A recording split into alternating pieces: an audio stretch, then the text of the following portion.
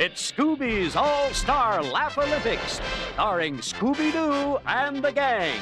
Scooby-Doo? Blue Falcon and his mechanical misfit, Dino-Mutt Dog Wonder. That's me! And introducing the world's first superhero, Captain Caveman, and his mystery-solving companions, the Teen Angels. Captain Caveman! And it's round-the-world triple team competition with the Scooby-Doobies, Yogi Yahooies, and Really Rottens. 45 stars in the Laugh Olympics. Yes, it's Scooby's All-Star Laugh Olympics. Ready, set, let's go! Yeah. A big hello to all you mystery solvers out there, and welcome to Heavy Metal, a podcast about Scooby-Doo. I'm your host, Ethan Brundeen, and each week myself and a guest will take you through a mystery from somewhere in the vast history of the greatest cartoon of all time. My guest this week is Peter Bushman, and the episode that he has selected for us to discuss is Scooby-Doo's All-Star Laugh Olympics Season 1, Episode 2, Acapulco and England, which probably sounds like gibberish to most of you listening, but that's the name in the episode, and that's what we're going to be discussing. Peter, I'm very glad to have you back. Yeah, thank you so much for having me once again. Yeah, I mean, you're someone I've wanted to have back this whole time. Oh, thank you. Well, you've been having a really great run of guests. You were on hiatus for a few months, but now you're back to weekly releases. Yes. And you're far better at doing weekly releases than anyone else I know.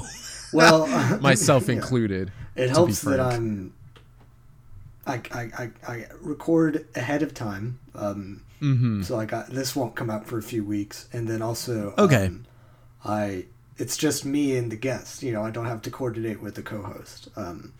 Yeah, definitely. I mean? Which is good. But definitely being able to bank up works in case either my schedule gets really, tight, or I just don't feel like recording an episode one week or something. But yeah.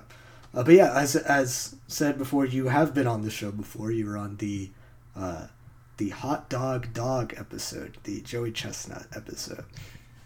And that was a great time. I am proud of myself that I think that it's still the longest episode. Oh, without today, question. Right? We've had a couple people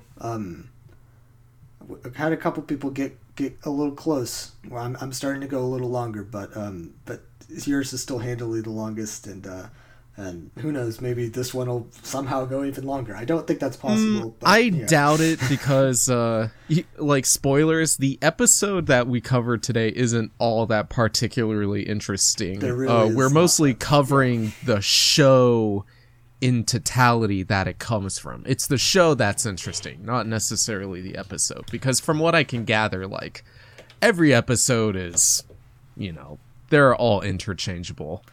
Though I did select a more vanilla episode so that we could kind of talk about it in a more fundamental way, as even though there are some episodes that seem like it would be much wackier. Yeah. In particular, the series finale seemed insane.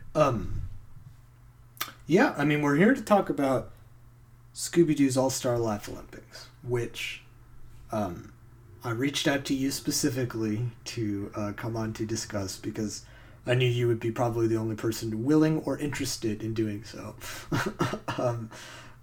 I love all these Hanna-Barbera characters. All these characters you know and love and recognize immediately. Yeah, don't you love Dread Baron? Mm-hmm. Don't you love Fondue Magician? I love he is we will definitely be digging into some of these characters, simply because, I mean, that's all you can do, really. But I wanted to because you probably don't know this, Peter, but this is officially, because I've said this and gotten it wrong a couple times already, but I'm 99% sure that this is the last Scooby-Doo series that is yet to be covered on Heavy Metal. Really? Already? With one caveat, which is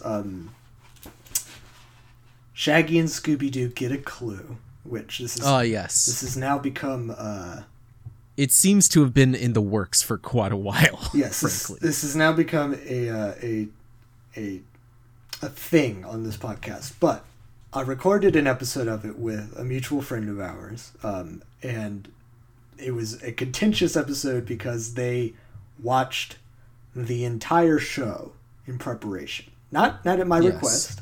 They did it all on their own, which I would not wish on my worst enemy, because I hate that show very much. I think it's easily the worst in the Scooby-Doo oeuvre. But we recorded this episode, and then I lost it. I no longer have the file. Yeah. And I was wondering what happened to that episode, why it hadn't come out when this this long watch of Shaggy and Scooby-Doo Get a Clue had frankly become legendary in our circles. Yeah, it's maybe I'm overstating it a little bit, but it's certainly truly an undertaking along the likes that I would do. Yeah, exactly. One would say it is it's almost Shakespearean in how tragic it is that this episode is not come out. But out of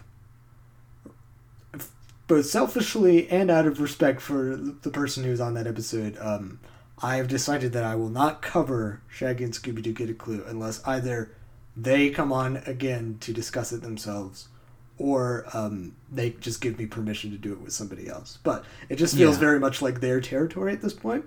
And yeah, of course. And I don't think that anybody else really is clamoring to do so. So that's the official line in the sand I'm drawing, is that you should not expect Shaggy and Scooby-Doo Get a Clue on the Heavy Metal feed anytime soon.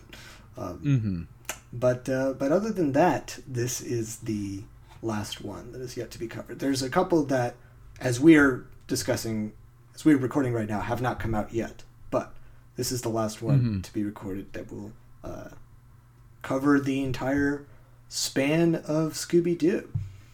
And I mean, likewise, this show is a Scooby-Doo show with an asterisk, with a caveat. Yeah. Because it's really only Scooby's Laugh Olympics for branding. Like, Scooby-Doo isn't any more, particular to it than any of the other characters who are in it. I believe he has one line in the episode total. Yeah, and Shaggy has like 2. And that's all of our Scooby-Doo representation throughout the entire episode. Yeah, without question. We can get into this show in a second, but but I do have a few various Scooby-Doo things to talk about. I knew that you would come in with something extra that we could use to delay talking about the All-Star Laugh Olympics as long as possible. So, with all means, what have you got for me here? One thing. This is just anecdotal, but I had a very lovely conversation with my cousins at a family reunion I went to last month, where I dared them to figure out what celebrity shows up in Scoob to send it off the rails. And I find it's a very fun game. And people should do this with anyone they know. Yeah. For anyone who... Should we talk about it? I guess we should. Let's go ahead. Sure. I mean, Scoob is the All-Star Laugh Olympics of the 2020s, without question. Or at least it attempted to be. Yeah, that is actually something I want to go more into that thought, but I feel like we shouldn't go that into Laugh Olympics right now. But you know what? Whatever. I'll say it anyway. I think is Scooby-Doo's Laugh Olympics the first time we've had an intentional IP crossover outside of comic books? Well, the inspiration for Scooby-Doo's All-Star Laugh Olympics is Battle of the Network Stars. So would you count that in the definition? Battle of the Network Stars. I'm humiliated. I don't know Battle of the Network Stars. I gotta look that up right now. It is an extraordinarily esoteric piece of media at this point, but it was a show on, I don't know, one of the networks, ABC or CBS or something, that was like this, but like a real show. It was stars of the sitcoms that were on the network engaging in stupid or silly activities, but I'd say it's close, but from what I can see, it's like these network stars, it's the actual actors, right? That's true. I'm seeing it's not like Gilligan versus I don't know, Lucy.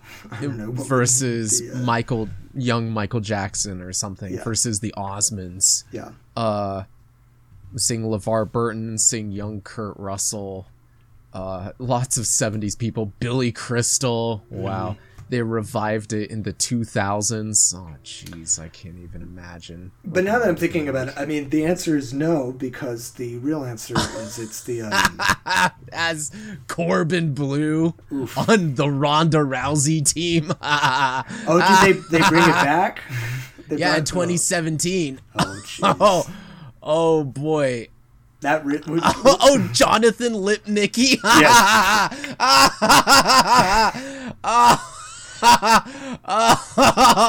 Oh man, okay. I gotta stop looking at this list. No, please go ahead and read. Up all day. Go ahead and read it to me, because I don't know. I didn't know that this version of the show existed at all. Battle of the Network Stars 2017. Here we go. So every episode has a blue team that is led by American linebacker DeMarcus Omar-Ware, and a red team that's led by Ronda Rousey. Okay. And this is 2017, so this was briefly when Hollywood thought that Ronda Rousey would be the next big thing in filmed entertainment. And so each of the teams have like different themes. So it's like, it's like the White House team versus the lawyers team. So like the White House team would be all people who are on like the West Wing and stuff, and the lawyers team is like Law and Order people, etc., etc. And honestly, it's the themes are like ABC stars versus like TV lifeguards. Gosh. John Barrowman is in the Troublemakers category with Vivica A. Fox? What does that mean? That's crazy. The sci-fi and fantasy team has Lou Ferrigno and Kevin Sorbo on one team. Well, that just sounds unfair. It sounds like they would be physically very dominatory over the games. Yeah. All right, but back to Scooby-Doo. But I think the real answer to your question is the Universal monsters. They crossed over with each other. Of course. Yeah. Yes. Yeah, but it's like, is Scooby-Doo the first way to do it in like a crass, sure.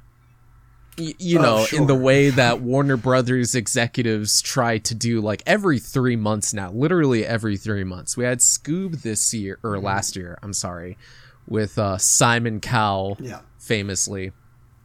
The spoilers, that's the celebrity who shows up to send it off the rails. And this year we have Jellystone. Did you watch Jellystone at all? I have not. It looks like it could be promising. Seems like a better idea of how to use Hanna-Barbera characters than I've seen them try before. It seems, I mean, I watched like an episode or two. I didn't stick around too long because they changed up Jabberjaw a little too much. Even though, it seems to be very fun in general. Basically, everyone who is on the... Oh, God, I already forgot the stupid names. The Toonies. The Yogi Yahooies. Yeah. All the Yogi Yahooies are on Jellystone, and then which all the truly Scooby Doobies, are truly like all the Scooby Doobies were in Scoobs. So yeah. I remember all the when Captain Caveman characters. Yeah, when Scoob was in development, and they were pitching it as being the start of a Hanna-Barbera cinematic universe. Yep, that's the thing they announced. I was like, you are such morons. Like, even obviously, I am a Scooby-Doo fan. Scooby-Doo matters the most to me of the Hanna-Barbera character, so I was disappointed that they were doing that. I finally got a new real Scooby-Doo movie, and that they were not really making a Scooby-Doo movie at all. But even if you were to anybody, like, take me out of it, my personal stakes or whatever, it is like such a executive pitch brain thing to think, oh, what will get the kids excited to come to the movies to buy toys are Hanna-Barbera characters. They really want to see Adam Ant on the big screen, finally interacting with Grape Ape and even Captain Caveman. Like, no kid knows who these characters are. No kid cares. They know who Scooby-Doo is because you've done a good job of keeping his that intellectual property constant this whole time, which is why you're making a Scooby-Doo movie to begin with. Making all these Hanna-Barbera characters show up is not going to bring in new audiences to your IP. But do you know what's hilarious is like that's exactly what Jellystone has done. Is it seems to have developed like just a really strong fan base for all these obscure Hanna-Barbera characters frankly no one's cared about in over 50 years. And just by presenting them on their own terms and not making it like an act of branding where it's like, instead of saying like, oh, hey, kids, look, it's Augie Doggy. Instead, they just have her as a character with plot lines, and, they just let the characterization speak for themselves. It's a more organic way of doing it. I was watching some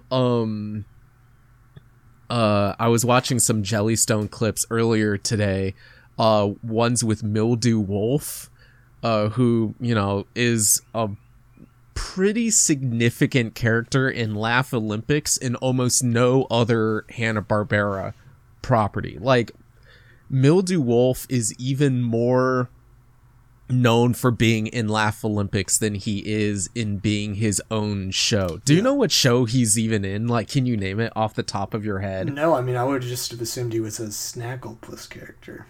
He was in a show called It's a Wolf. That was one of the segments of the Chattanooga Cats. Okay. Yeah, everyone loves that. There were 26 episodes of It's a Wolf. It's unbelievable how much Hanna-Barbera dredge has been created. 26 Mildew Wolf episodes. Imagine anybody watching all of those, or even a single one. Unbelievable.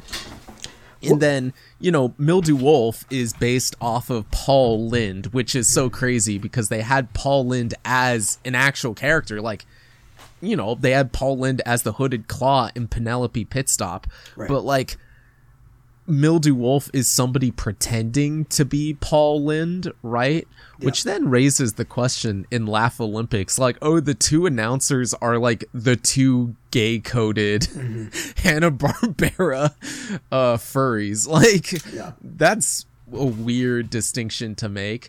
No, but anyway, I was watching these like clips from Jellystone of Mildew Wolf, and like the idea is that he's just like this really horny gay character who keeps like flirting with the like the really buff genie man who's from like some obscure action cartoon. Like, he keeps breaking his legs on purpose so that the genie can rescue him. And like all the people in the comments were like, Man, I love that Mildew Wolf. Reminds me of he could be a has-been hotel character. Jesus. I mean, every one of these things has, like, there's got to be, there are people out there who remember, like, oh yeah, I love Mildew Wolf. I watch that all the time, you know. Let's see. Let me pick one of these characters. Mr. Jinx is my favorite Hanna-Barbera from the Pixie character. and Dixie show. Exactly. Everyone loves this guy and those little mouse guys, of course. But then there's like 12 of those people for each character, which is not enough to sustain a Hanna-Barbera cinematic universe, especially if, like Laugh Olympics, you're not going to bring in the actual heavy hitters. You don't have Fred Flintstone or the Jetsons. Yeah, or, that's true. You know, well, they do cameo. They make sure, but like, why are they? What's the reason of not having them at all? Well, because they don't fit into because Hannah. Scooby-Doo we should doesn't actually fit. tell the audiences what Laugh Olympics Yeah, I guess is. I should So explain we don't that have to first. cover the show yet, but we should at least tell them what the premise is. Yeah. So Scooby's All-Star Laugh Olympics is a parody of Battle of the Network Stars, which is already as if you know if Peter didn't know this esoteric piece of media, I doubt that my millions of listeners do too. But basically, every episode is a collection of competitions between Hanna-Barbera characters.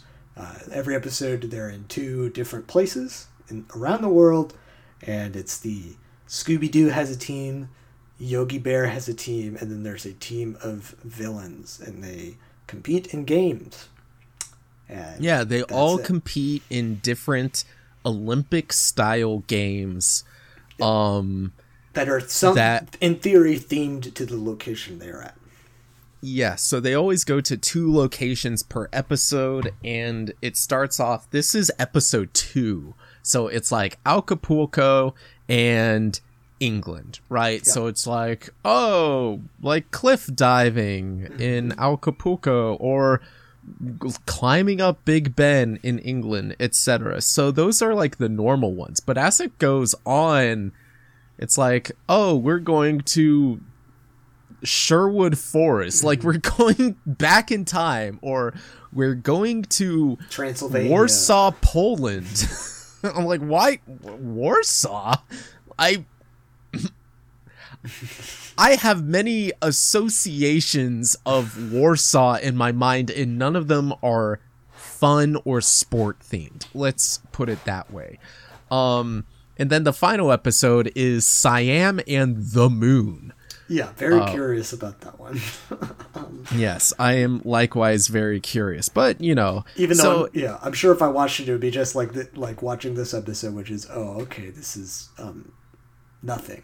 This is mind-numbingly nothing.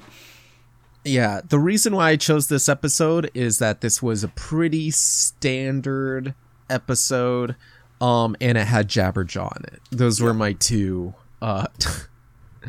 my 2 choices. But yeah, okay, so we have 3 teams. Mm-hmm. One team, Scooby's team, is all mystery solvers. Yeah. So you have Scooby-Doo as the team captain and Shaggy, but like everyone else, it's like you have Dino-Mutt, Blue Falcon. Scooby-Dum too, can't forget, you gotta have both of them. Scooby-Dum. Dum. Yeah, everyone's favorite character. We love Scooby-Dum. Scooby-Dum does not appear this episode, though. Well, he is there. He doesn't have a line, but he's there. Blue Falcon and Dino-Mutt, Speed Buggy and Tinker. Mm-hmm. Which, having Tinker and Shaggy both on the same team is really not good for convincing me that they are 2 separate characters, because they look identical. Yeah, Tinker is just Shaggy in a jumpsuit. Yeah. I mistook them frequently. You have Captain Caveman in all 3 Teen Angels. You have Babu from Genie. That's right. You have like the sidekick Genie from the animated version of I Dream of Genie, which is in a different continuity as the television show, right? I mean, yeah. I think that's it. Well, I mean, they probably could not get the license to use Genie in this as well. And then Hong Kong Phooey rounds out the team. I didn't see Hong Kong Phooey at all. I really wish that I did, frankly, because I am very nostalgic for watching Hong Kong Phooey reruns on Boomerang, even though it's probably very racist. Oh, I'm sure. I mean, I'm going off of the page on laugholympics.fandom.com, which has Hong Kong... has its own wiki. Yeah, it does. It's not on the Scooby-Doo wiki at all, which is even further proof that we did not have to cover this whatsoever. But Scooby... he's the last one on the Scooby Doobies, and it says no lines next to his name, so he has no lines.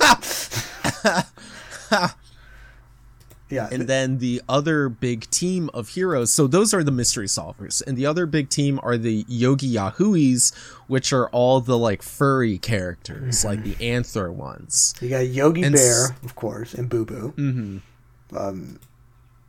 Cindy, Yacky Doodle, Huckleberry Hound, Pixie Dixie, and Mr. Jinx. Wally Gator. Who is Hokey Wolf? Oh God, he looks this. God. Yeah. Yes. Hokey. Who is he? He's just Yogi, but a wolf. Yeah. He has a. Yep, I agree. Hokey was the star of his own segment, Hokey Wolf, on the Huckleberry Hound show, where he would come up with schemes to trick unsuspected people with his sidekick Ding-a-ling. His segment was the replacement for Yogi's segment after Yogi got his own show. So yeah, he literally is just a replacement of Yogi Bear. But then you got Super Snooper and Blabbermouth, also with no lines. Someone named Yacky Doodle. Oh, that's the Yacky Doodle is duck. A duck. Yeah, okay. And then Quick Draw McGraw is also there on his team. They're not even. Oh, did you see this image, Ethan? Let me link it to you. It's a poster that has every single Laugh Olympics character. There are 45 characters, they say in the opening. I sent it in the general chat. I'm looking at it now. And it was very helpful to me to keep track of these characters. Let's see who. And Grape Ape is also on that team. Forgot to mention Grape Ape and Wally Gator. Snooper and Blabber. I didn't see them once. I think that in the polo sequence, everybody is on the field, so they're there very briefly. But when you have this many characters on one team, it's impossible to give them all something to do. I mean, the Teen Angels, that's the name of Caveman's crew of ladies. Yes, 3 Teen Angels. Yeah, they don't have any lines either, but they're there. And then we get, so the Scooby Doobies are in theory the A team, right? They're the team of your most popular characters, in theory. Then you have the B team, which is you got a few heavy hitters on Yogi's team. You got Huckleberry Hound and Yogi Bear, obviously, and Quick Draw is, people know Quick Draw, but then you get into really just the C tier, nothing characters, which are the Really Rottens, the team of villains. Okay, but do you know the story with the Really Rottens? Are you referring to the fact that it's not Dick Dastardly and Muttley? Yes. Yeah. Yeah, the Really Rottens, the villain team, none of them are from previous Hanna-Barbera shows. They're all original characters, except for one. Yep. You have Mumbly and Dread Baron, because they wanted Muttley to be the head of the team, right? And he'd do his little laugh, all of that. But the Wacky Racers characters are partially owned by some other company, so instead they have Mumbly, who is a character they had from an earlier show named Detective Mumbly. Yeah. But it's the same character design as Muttley, but he was just a good character who solved mysteries, who would just do the laugh, but it was a different character from Muttley. But they just made him evil now. and they introduced this other character, Dread Baron, who is just a Dick Dastardly in a Baron costume, but it's an original character. Do not steal. Yeah, but then otherwise they have Daisy Mayhem, who is a lady. That's her thing. She's a lady. I'm gonna marry Daisy Mayhem. I just want to put that on the pod right now. She's like 7 feet tall, and she beats up people. She has a pet pig named Suey Pig. There's an octopus named Orphle Octopus. Okay. And the Creepies, which are like just barely a parody of the Addams Family. Like it's nothing's there. You got the Dalton Bros, which are Dirty, Dastardly, and Dinky. Yeah. Which are nothing either. But then my favorite is the Great Fondue, who is the Fondue Magician! Yes, exactly. And he's got a rabbit friend who hangs out with him. And then Snagglepuss is the referee or the reporter, and Snagglepuss and Mildew Wolf share reporting duties. So, all right, what do we want to do? Do we want to talk about the plot of this? I actually have more stuff to talk about because we keep going. This is my bad because we're like, I don't know, like who cares about any sort of structure to this, because like who gives a shit about the Laugh Olympics? Yeah. I'll go ahead and say right now, get it out of the way like 40 minutes into the episode or whatever. Oh, it's only been a half hour, but I wanted to tell you, Ethan, a Scooby-Doo themed coffee bar just opened right by my house. Excuse me? 3 minutes away. What? Yeah. Are you serious? It's called Jinkies Coffee and Hangout. That's awesome. And I brought a lot of... I'm showing this on camera. I brought a lot of... it's being blocked out by my background. Looks like you're holding up nothing. Okay, I got a bunch of themed Scooby-Doo drinks. Okay, great. That I wanted to try out on the pod. Without question, sure. Okay, Jinky's Coffee Bar. That's so cool. It's themed around Scooby-Doo in the 70s. Okay. Because I guess like Scooby-Doo isn't, like enough to... Right. Well, I mean, if they just did Scooby-Doo, then they would get sued, right? So, like, when you go inside, they're always playing, like, Led Zeppelin music, and there's, like, album covers on the walls, right, and floral patterns. But I got a coffee here. This is their specialty coffee, which I've been sipping it a little bit because I have been thirsty. Also, it's late at night. I shouldn't be drinking this. But this is the Zoinks. Okay.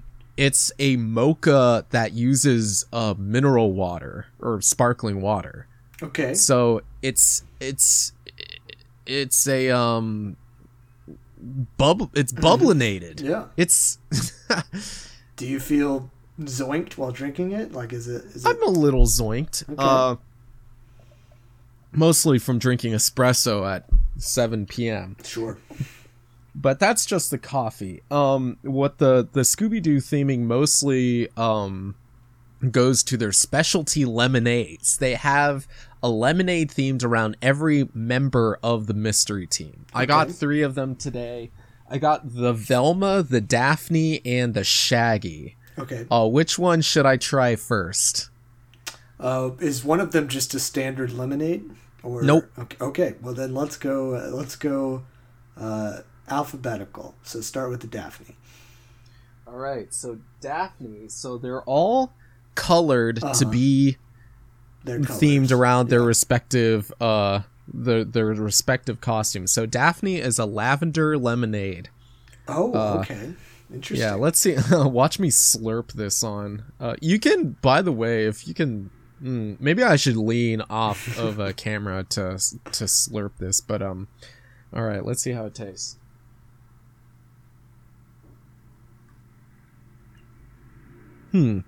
Lavender flavored drink. What do we think? It tastes lavender. It's actually a lot stronger than I anticipated. I don't know if that's like a good thing or a bad thing. Sure. I've had lavender flavored drinks before, but they're usually a whole lot of nothing, like the slightest twinge. And this one is actually very heavily lavender flavored, and lavender isn't even a real flavor. It's a fucking color, or it's a flower, you know what I mean? Yeah. So it's like, oh, this actually tastes like flower syrup. Like, how do they make a flower syrup? All right, that's interesting. All right, I'll do the Velma next. The Velma is a...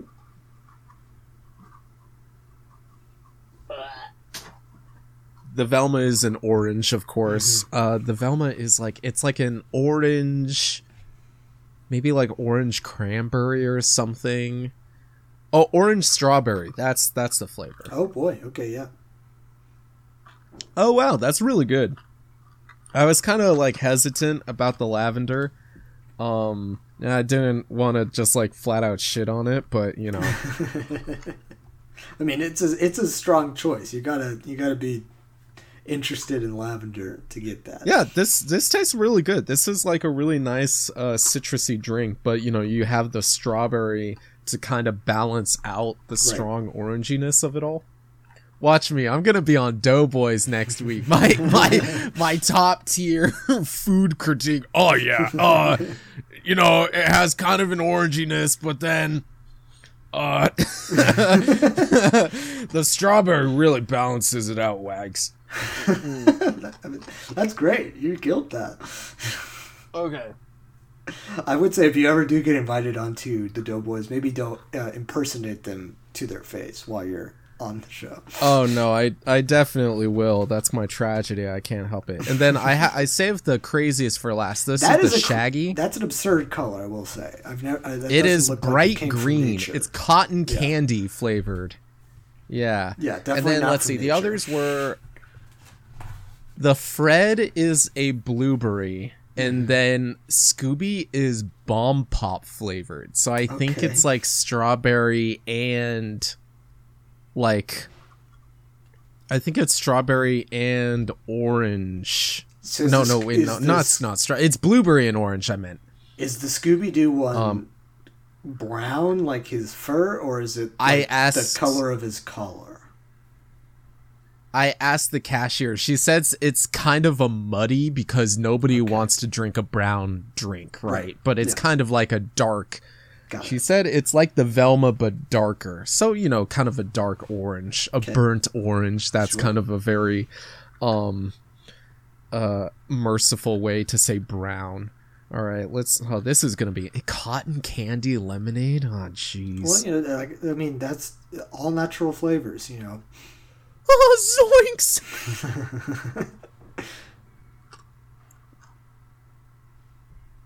Wow, this tastes very bright. You're drinking the cotton candy glob right there, let me tell you.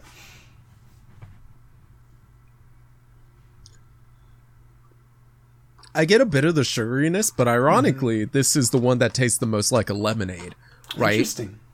Just like a sweet lemonade? Because it's cotton candy is sugar flavoring, you know what I mean? So it's if it's just undiluted sugar, then you get the lemons left behind, right? Yeah. You don't have any other fruit flavors or what have you balancing it out. Oh. All right. I like 2 of those. Sorry, Daphne. I mean, like I said, that's a very strong flavor to lead with.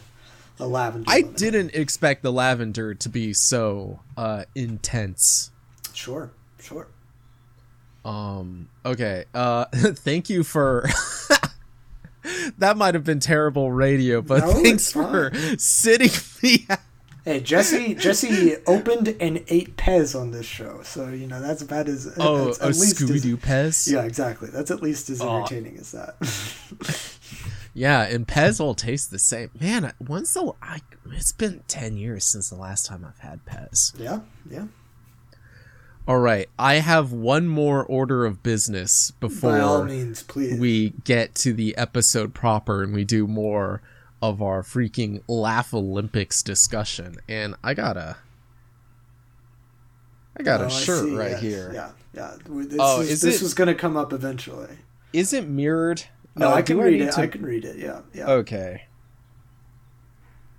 I have a shirt that says it's that meme format that was like really big a few years ago. I don't know where it came from. The ampersand like X shirt, and X and Y and yeah. Z and W. Do you know where that comes from? I don't know, but like if you go to any like Redbubble page for any piece of property, there will be the ampersand shirt where it'll be like exactly. Ross It'd be and like Rachel and Monica. Yeah, Paul and George and John and Ringo. Like, I know that. Those are the Beatles. Peter and Paul and Mary. Yeah. But anyway, mine, I got this at GameStop for $3. Perfect. Because they were going out of business, and it's like a triple extra large, because it was the only one they had left in stock. So I look positively obese when I'm walking around in this shirt, but I promise you, I've lost 15 pounds since the last time I've been on this show. That's great. Yeah, thank you. The trick is drinking water. The trick is drinking 3 lemonades in a row. Yeah, exactly. Well, I ate light today because I didn't know just how sugary these lemonades would be. Right. But my shirt says Saiyan and Super Saiyan and Super Saiyan God and Super Saiyan God Super Saiyan. Right. Because we had a bit of Scooby-Doo news that arrived last month. I don't know. How do we even start to broach this conversation? So there was there's a new direct-to-DVD Mortal Kombat animated film. Yeah, and it would have been Mortal Kombat Legends Battle of the Realms, because last year they did Scorpion's Revenge. It's the same, it's WB Animation, so the same people who make all of the direct-to-DVD Warner Brothers movies. And like, I haven't seen those Mortal Kombat movies, but people really like Scorpion's Revenge for like finally being like a pretty direct and good adaptation of the first Mortal Kombat game, because the Mortal Kombat games have really intense lore. Yeah. And then, stuff like the new movie that came out earlier this year just make up their own shit, and then everyone's unhappy because like the games have such intense story. Why don't you just adapt that? And so I think this new movie that came out earlier this year is doing the same thing for like Mortal Kombat 2 and 3, perhaps. Okay. The one you just talked that just came out last month. Mm-hmm. Okay. Yeah. So it's just continuing on where Scorpion's Revenge left off. So this movie came out, and we're not going to talk about the movie because all that matters is literally the first opening seconds, which is the Warner Brothers animation logo. There was a variant where well, in the first one, I'm going to cut you off quickly because what the first one did, what Scorpions did, what Scorpion's Revenge did is they had a gag where, Warner Brothers logo, Porky Pig comes out. Wait, no, or it's Daffy. Daffy comes out and he's like, "Ooh, wah, boo-ba-doo, wahoo." And then, of course, Scorpion says, "Get over here," and he kills Daphne. Whoa! I keep saying Daphne. I mean Daffy. Yeah, Daffy. I don't want Daphne to die. She's been treated ill enough by the Scooby-Doo franchise. Scorpion kills Daffy Duck in the opening as like an Easter egg, fun. Ha-ha. Yeah. Right. Or maybe it's Porky Pig. Wait, no. I keep messing it up. I'm sorry. I think it's Porky Pig in the original, because he's doing the Abri, and then like this new one starts with Daffy Duck that gets killed by Scorpion, but then Shaggy, Scorpion's doing his moves. Shaggy shows up, but it's not just any Shaggy.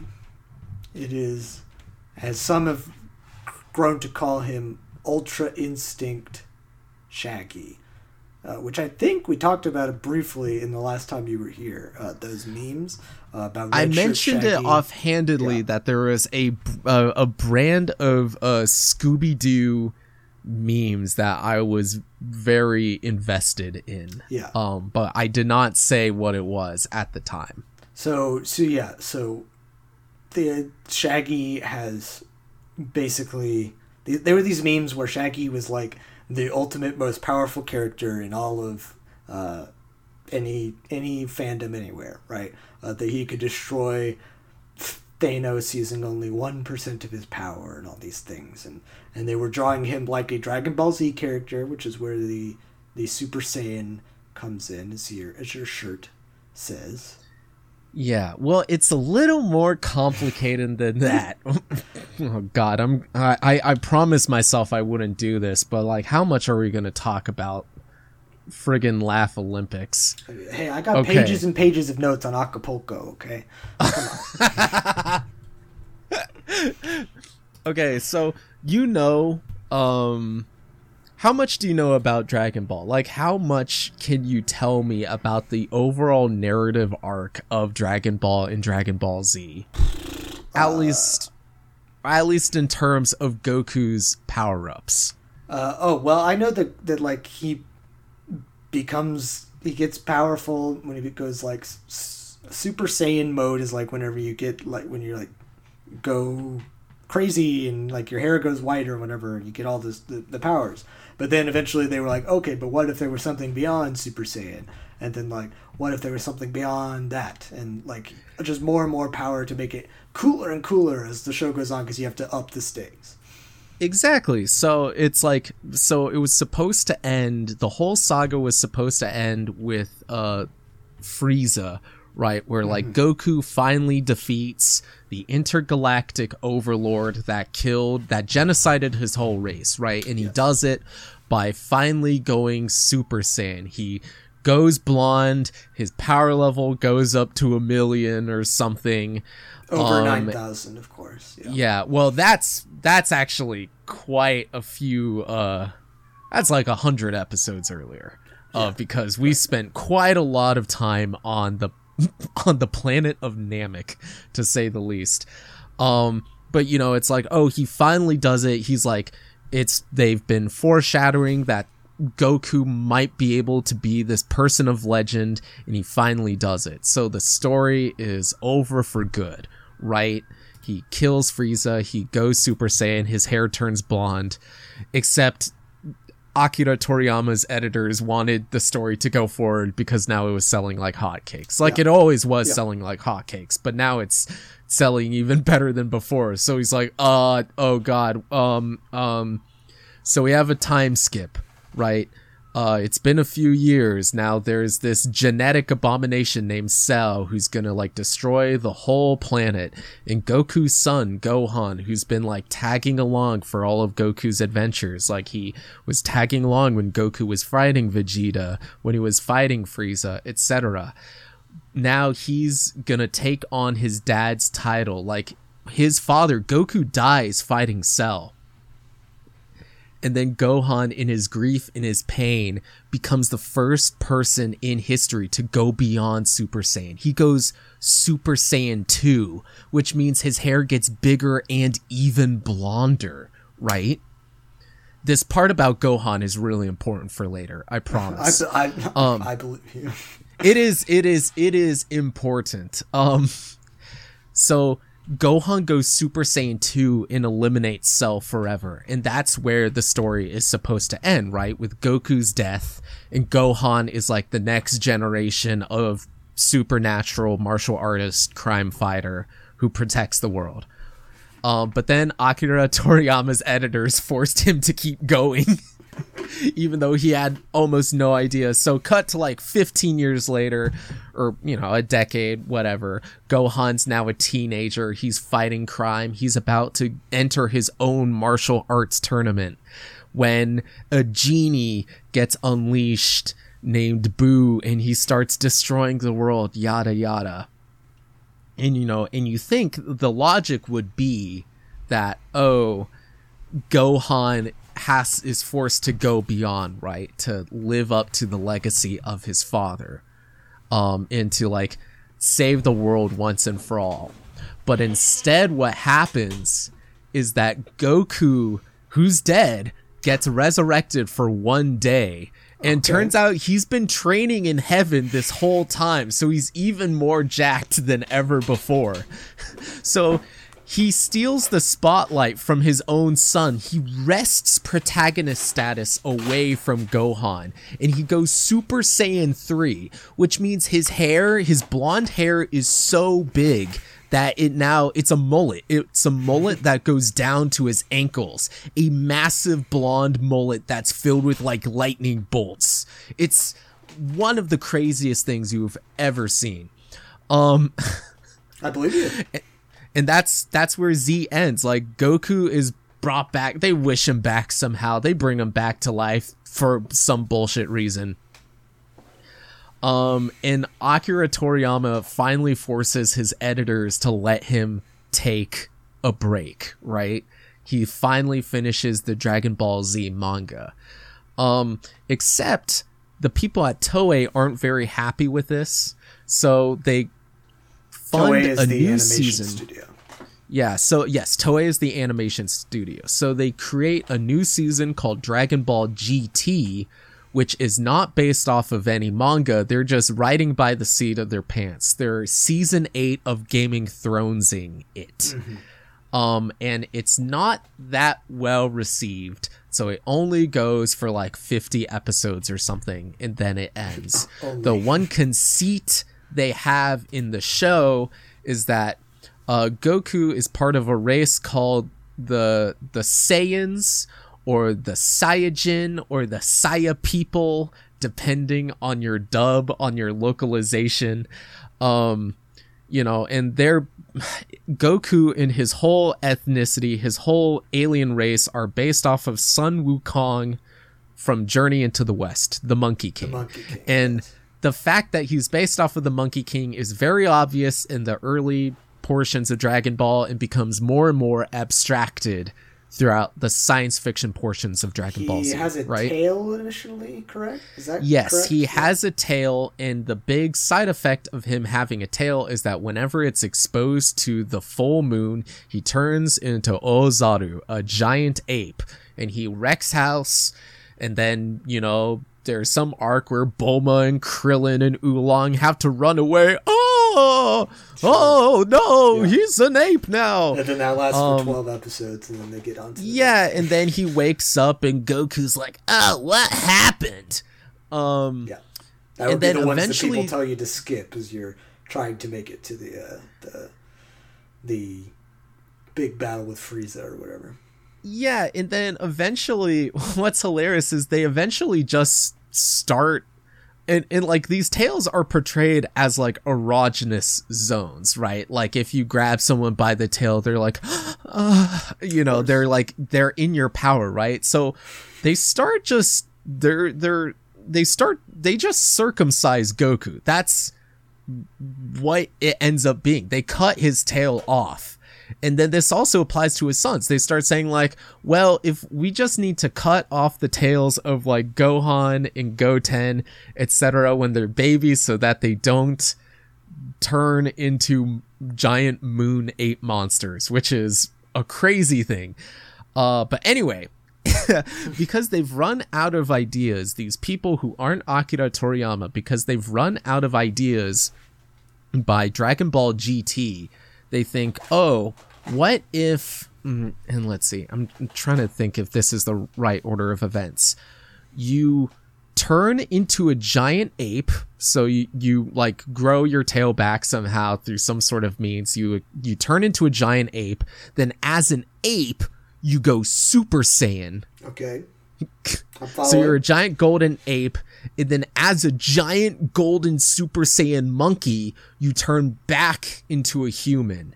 And when you do that, then you become Super Saiyan 4, yes. Which means that you just have like giant red ape chest hair, and you're not blonde anymore. You're just really jacked with like monkey muscles. And everyone, and that was kind of stupid, frankly. So that's why. So cut to 20 years later. Yeah. Yeah.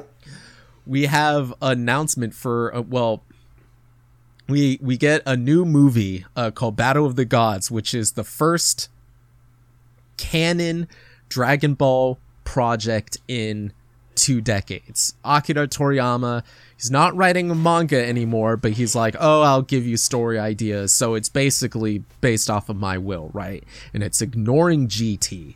That's important. So Super Saiyan 4 isn't a thing anymore.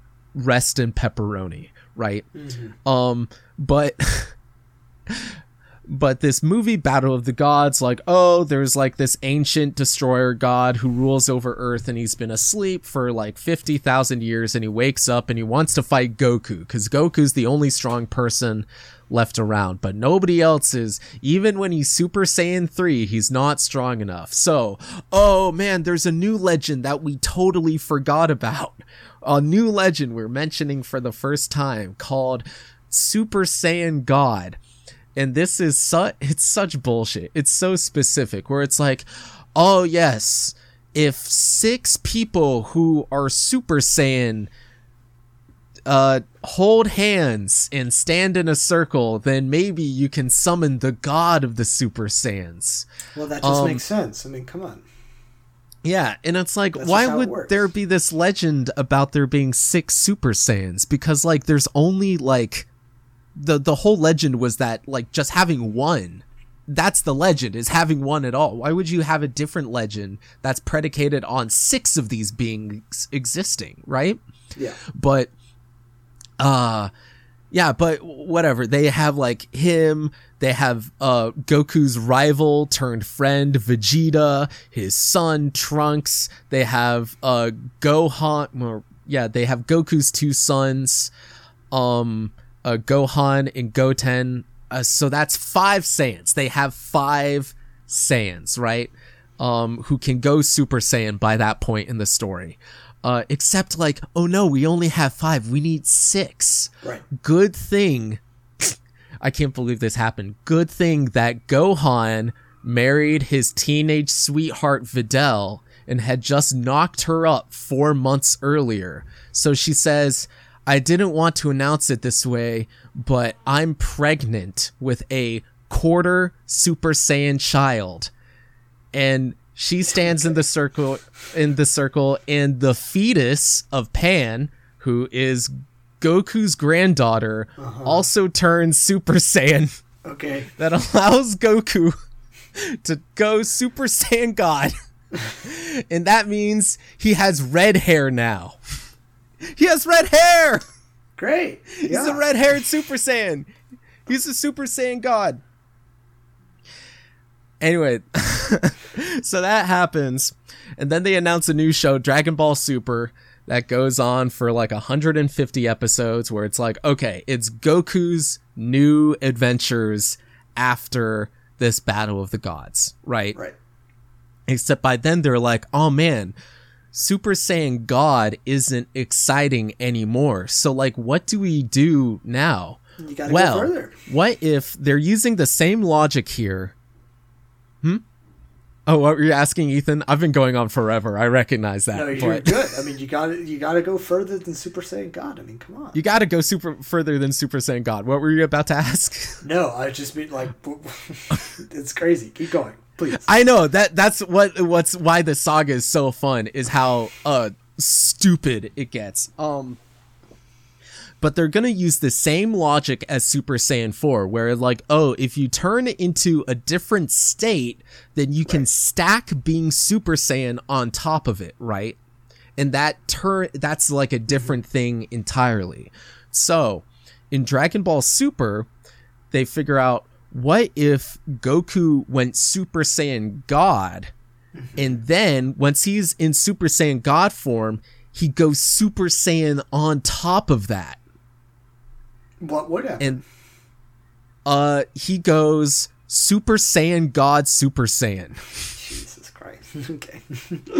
Which is on my shirt, by the way. It's the official name of the form. Yeah. Super Saiyan God Super Saiyan. It makes your hair go blue. Red and blonde combine, that's blue. Obviously. Obviously. Yeah, green would have been cool, but I guess blue is fine. That would be cool. And there's an arc in there's an arc in a Dragon Ball Super where an evil god hijacks Goku's body from the future and becomes an evil Goku named Goku Black, and he goes Super Saiyan, but since he's using God Chi as opposed to mortal Chi, God divine powers plus Super Saiyan makes your hair go pink, so he goes Super Saiyan Rose. Okay. And I might be shitting you, or this could be something that really happened. Oh, Jesus. Okay. Spoilers, it actually happened. Yes, Super Saiyan Rose with bright pink hair is also a thing now. So, how does this eventually lead to Shaggy Roger? We finally built up to it. I thank you for being so patient. The final arc of Dragon Ball Super is... And it's where it gets good, by the way, because like Dragon Ball Super is like hilariously mediocre for most of itself. It's like so painfully bland and average, but that's like why it rules to watch, because you're so fucking Stockholm syndromed like I am that you just watch every single episode like I did. So you get to the Tournament of Power where God says to Goku, like, hey, there's a multiverse. There's 12 different planes, and I'm thinking of destroying 8 of them. Just because there's like too many human beings around. I'll destroy the 8 weakest. I think that's it. Oh yeah, he takes the 8 weakest planes and he's like, maybe I should destroy him. What do you think, Goku? You're like one of the most powerful beings around by this point. And Goku says, how about we do a fighting tournament?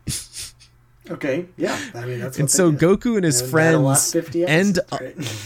Yes, Goku and his friends end up in a free-for-all fighting tournament where them and people from 7 other planes of existence fight to determine like which of these 8 different multiverses or universes are still gonna exist. Whoever's left behind is gonna, not be destroyed. And so like they're not just fighting for the fate of the Earth, they're fighting for the fate of their whole reality. So they even bring back former villains like Frieza and so forth to fight on their side. They bring Frieza back from the dead because they're like, Frieza, you're so evil, but we know that like you would do anything to preserve this universe, right? All right, cut to Latin America. Cut to Latin America. Latin Americans are famously big fans of 90s anime, especially Dragon Ball Z. The Latin American dub of Dragon Ball Z is one of the most, people say, like Mexicans say it's better than the original dub, the original Japanese version. I don't know if that's necessarily true, but what's important is that it's good enough that they can assert that with a straight face. Sure. Yeah. Right. On Latin American Dragon Ball Z fan Twitter, there is a lot of people are upset about how Gohan has been treated throughout the entirety of Dragon Ball Super and really the last 25 years of Dragon Ball lore, right? Because he's Goku's son, he was supposed to be the end goal protagonist, right? Mm-hmm. The Cell Saga ends with him taking the reins of protagonist status from his father, but then Goku comes back from the dead and just upstages him again and again and again. Goku is the one who ends up getting all the cool new moves, all the cool new powers, while Gohan just ends up living a comfortable life as a college professor, which is like fine. He gets a good ending for him, but like so many fans were upset that he could have been so much more. It was promised that he would be so much more. And so Latin American fans started theorizing, apropos of nothing, that like it was obvious that a character was gonna go get a new form throughout the Tournament of Power. Like someone had to get a new form, right? Someone.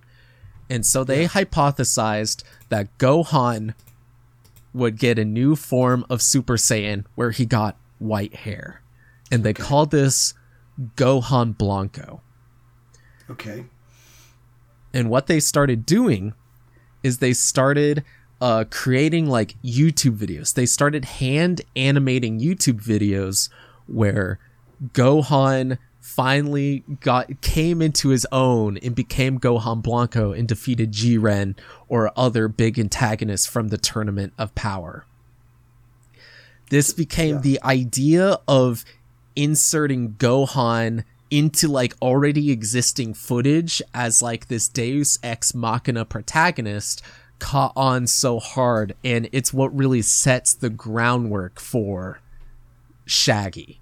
That's important. Throughout the tournament, spoilers, Goku is the one who gets a new form. It's not a Super Saiyan, it's just called Ultra Instinct. And it just means you're so tuned in to reality, to the way, the vibes of the universe, etc., that you basically are able to dodge your enemy's attacks before they even happen.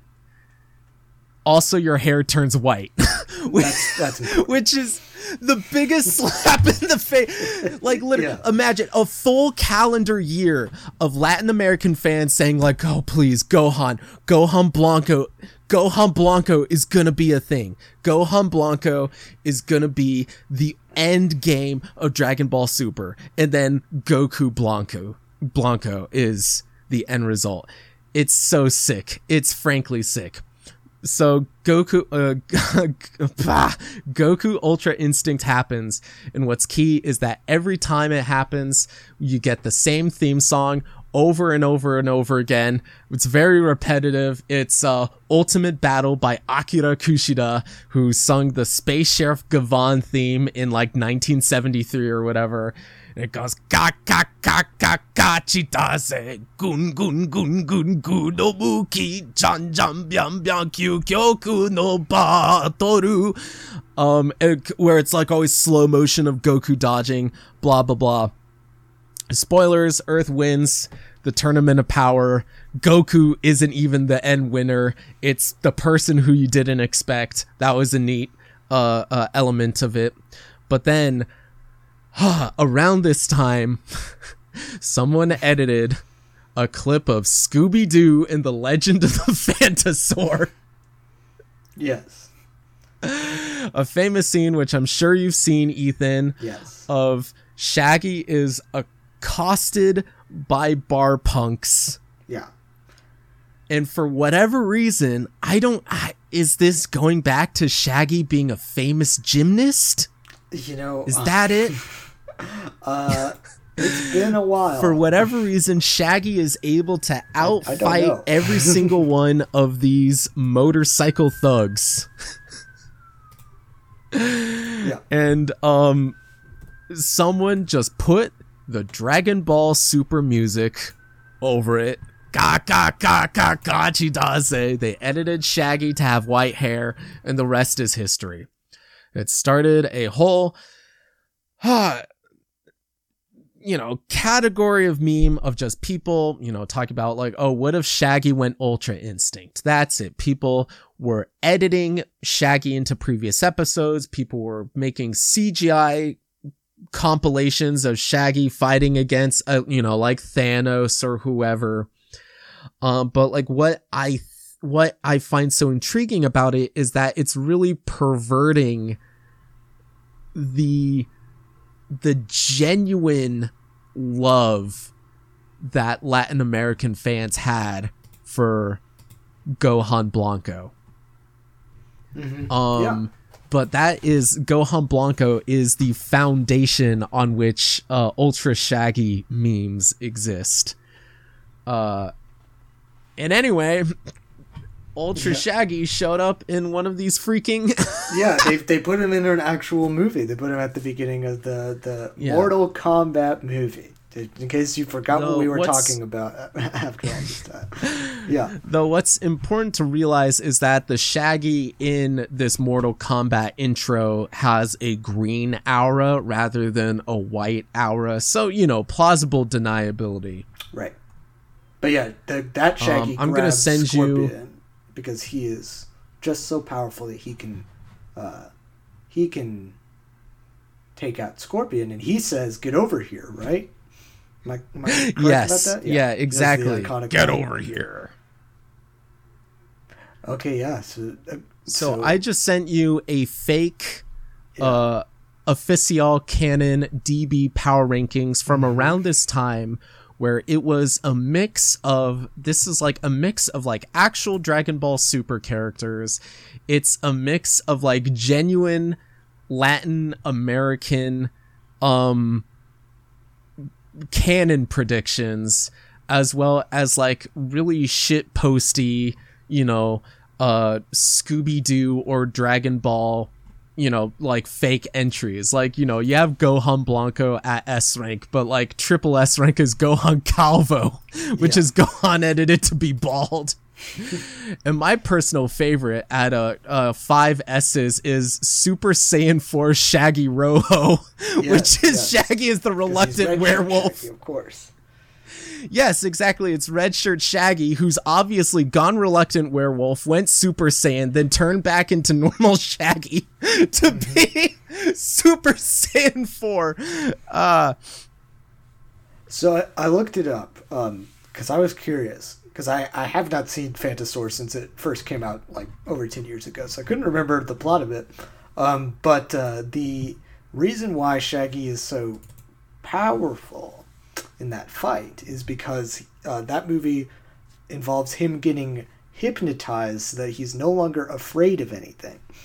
And so now he is... Oh, really? Yes. So now he is transmitting his energy into being able to pull off feats of strength. He rides a motorcycle really well, that kind of thing. So that's why he is powerful. So honestly, he basically has Ultra Instinct because he has no fear. Yeah, exactly. He goes, he has to lose himself to the music the moment you never ever let it go. Just like Goku did at the climax of the Tournament of Power. That's right. Okay. Thank you. Honestly, I appreciate that context because I really didn't understand why all those memes and things were happening. But it's really cool to know how we got to that point. You should also definitely put like time codes in the end episode if they want to skip the the Super Saiyan, the history of being Super Saiyan explanation. The Dragon Ball Z, the whole history of Dragon Ball Z. Yeah. I think it's important to realize just like the absurdity of like how many levels of bullshit they're on to get to a power set like Ultra Instinct. You know what I mean? And also just like how much history of weird nonsense builds up to get you to a point where this Shaggy thing happens at the beginning of a direct-to-DVD Mortal Kombat movie. Like just knowing how many cogs were at play there. But the time has come. We finally get to talk about the Laugh Olympics. Scooby-Doo's All-Star Laugh Olympics, Season 1, Episode 2. So this show was a 2-hour block that would air. It was a block of 4 cartoons, which is it was Scooby-Doo, the Scooby-Doo show, which was the reboot that was basically just doing Where Are You Again, and then it was there would be an episode. So there'd be an episode of that. There'd be an episode of not Captain Falcon. Jeez, sorry. There's Blue Falcon? Zero connection between the two whatsoever. You could never get them confused in history. No, yeah, it was Blue Falcon and Dino Mutt, the Laugh Olympics show, which was new, being created just for this new block, and then Captain Caveman and the Teen Angels was the 4th show. Okay, looking at this makes a lot more sense that Scooby's All-Star Laugh Olympics, it's sort of saying like, it's like Laugh Olympics featuring like Scooby-Doo, Blue Falcon, and Captain Caveman. Like, now that I understand that those are the other 3 shows that were on the block, it feels like more, it feels more even-handed. And it also makes sense. I was like, I was going to ask you earlier when we're these 3, yeah, or just like when are more like on the composition, because I think that like the Yogi Yahoos, like the composition of that team makes sense, even if it's like a lot of characters I don't know. It seems like it's pretty balanced. While like the Scooby Doobies seemed really weird, where like despite being like the mystery solver team, they didn't have that much representation from the mystery solver shows. Like they only Josie needed, isn't there, they don't need all 4 funky yeah, exactly. It's like why, like Jabberjaw would be perfect on that team, Funky like Phantom why would isn't there? They don't need all 4 Captain Caveman and Teen Angels, is what I'm saying. Yeah, especially because the Teen Angels are all interchangeable in this show. Yeah, exactly. I agree. It's weird. I also think that like if they really wanted to make a Hanna-Barbera All-Stars thing, they should have just gone for it. Get the Jetsons in there. Get the Smurfs in there. Why not? Get them all. Get it crazy. Did you look up the successor to the show, Yogi's Space Race? I have not watched an episode of that. Scooby-Doo is not in it. I will not be watching it. We will not be covering it. Yes. I was trying to find, I was hoping Scooby-Doo would show up, because I'm like, I would love to watch an episode of Yogi's Space Race, which literally just uses the Star Wars logo. Like, it's like, imagine this, but like with worse shows. Like their 3 other shows on the block besides Yogi's Space Race is Galaxy Goof Ups, which has its Yogi Bear and Huckleberry Hound as intergalactic police officers. What? The Buford Files, which is Scooby-Doo but worse. And the Galloping Ghost, which is the Funky Phantom but worse. So yeah, at this point, it's really like it's a copy of a copy of a copy at that point. Just everything that Hanna-Barbera was doing, because they really by the 80s they were just in a terrible place. To say the very least. But this is the start of the Laugh Olympics, so you would think, this is the best they got. They have not run out of ideas at this point. This is only episode 2. And it's, this aired September 17th, 1977, Acapulco and England. So let's start with Acapulco. This is, really could have been anywhere, I would say, because it doesn't seem to have very many... Yeah, just tropical location. They do a few... For Acapulco, they do water events. Yeah, so the first event is cliff diving. And Mildew Wolf explains the rules. It's very simple. Each team gets a guy to jump off of a cliff. And the trick is that you have to time it with the tide. So if you time it wrong, then the tide will pull out and you will crash into the ground. And if you get it correctly, then the water will catch you. You will do a good job. And there are judges who will judge you based on how impressive of a dive you do. There's seems to be a lot of things that are a lot of rules to this event, because like there's a meter that judges how difficult the jump that you've done is, and then there's also the judges that are judging you, and the rule that like you can't hit the ground. So can we talk about how fucked up the scoring system is for the not for this, but for the Laugh Olympics as a whole? It's nonsense. So I assumed it would just be like, okay, you get a medal like the Olympics. You get gold, silver, bronze. There are 3 teams. And then they'll add them up at the end of Acapulco, and that'll be whoever won that. And then the end of England. But it carries over the whole thing, and it's a points-based system. So if you come in first, you get 25 points. You come in second, you get 15. You come in third, you get 10. But again, there are only 3 teams. Yeah, but it's like it's only a difference of 5 points between second and third. No wonder the dastardly diddlies or whatever their name is cheat all the time. Yeah, because it's like it's frankly not worth getting second over getting first. So like in this event, Fred Flint's who does the who does? I've got it written down. You got the competitors for the cliff divers are Yogi Bear. Oh, it's Yogi. Yeah. It's Yogi. Yeah, Yogi gets a 0, 0, 0, 0. He gets 4 zeros from the judges. Yeah, and that wins his team 10 points. He finished third. That shouldn't be allowed. Yeah. Yeah. I agree.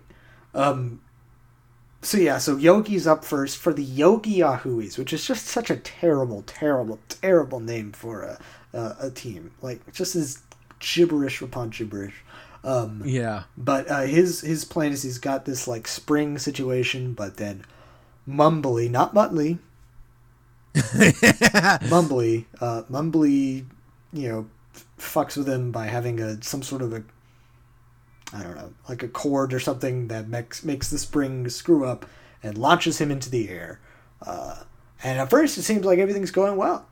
He's doing all these... he's doing tons of somersaults and crazy whatnot. Trips. The difficulty meters going off the hook that are like, wow, this is He's incredible. Tony Hawking it. Yeah. Mm-hmm.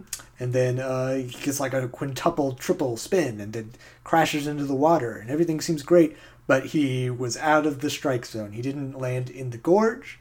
He just landed out in the water and apparently destroyed somebody's boat, so he gets 0 points. And like at this point, I wasn't aware of the scoring system, so I was like, okay, the Yogis get nothing this round. That's how it would make sense. If you get 0 points, you should get 0 points. But no, they end up getting 10 because they finished third. Then the Really Rottens is the villain team name. The Really Rottens. This is great. The Dalton Bros are the ones who are going up, and it's like two short guys and a big guy, like a really big guy. That's their bit. They're so boring. Yeah.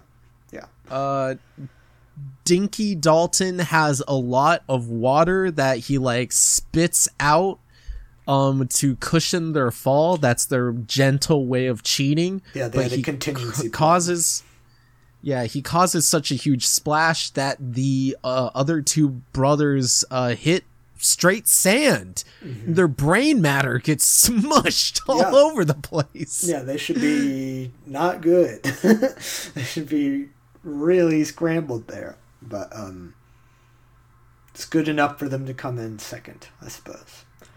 Dinky Dalton. Like, come on, what is this? The Dalton brothers... I know, these names are so fucking lame. It's nothing. I just want Daisy Mayhem or Great Fondue on screen at all times, basically. Oh, also maybe Orphle Octopus. He seemed pretty cool. I like the Great Fondue. Those three are good. Daisy, Great Fondue, and the Octopus are good. Because the Great Fondue is just... I just like his bit. It's dumb, but I like it, I guess. Yeah. But, so then representing the Scooby Doobies, which, LOL. Doobies? Like, come on. Doob. Exactly. The Scooby Doobies, you got Blue Falcon is Sins, Dog Wonder, Dynamut out there. At first I was very confused what was happening because Dynamut just kind of I can't imagine watching without...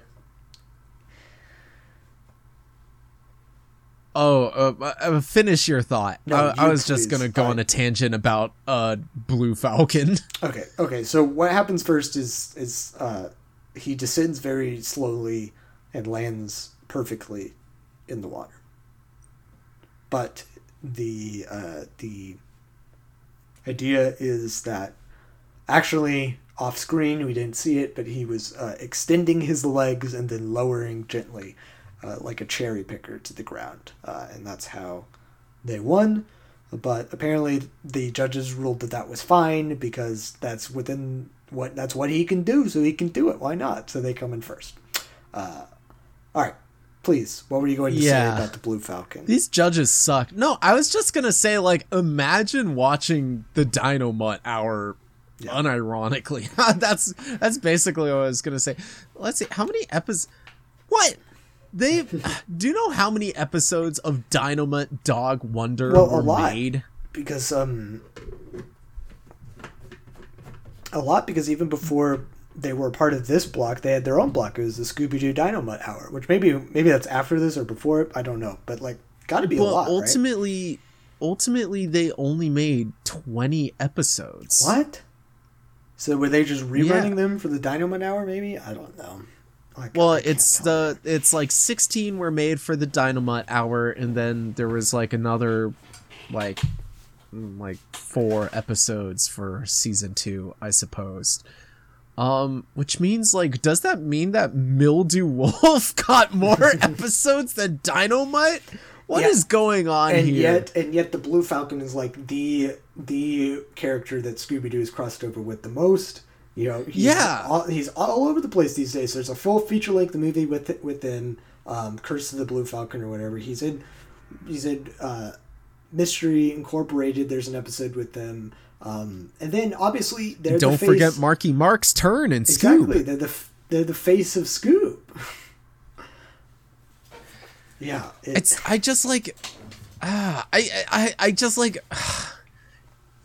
so weird, you know. It's like it's weird how much of like a cultural icon yet like totally non-existent they are. You know what I mean? I feel like I probably Dynamite and Blue Falcon.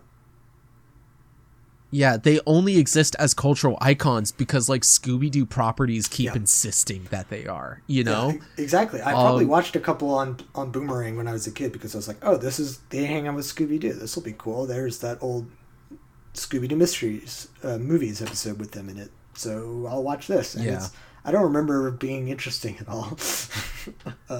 I do have to say I love Blue Falcon's voice. You know, I was cracked up when he's like, Dynamite, don't do that, or, you know, whatever.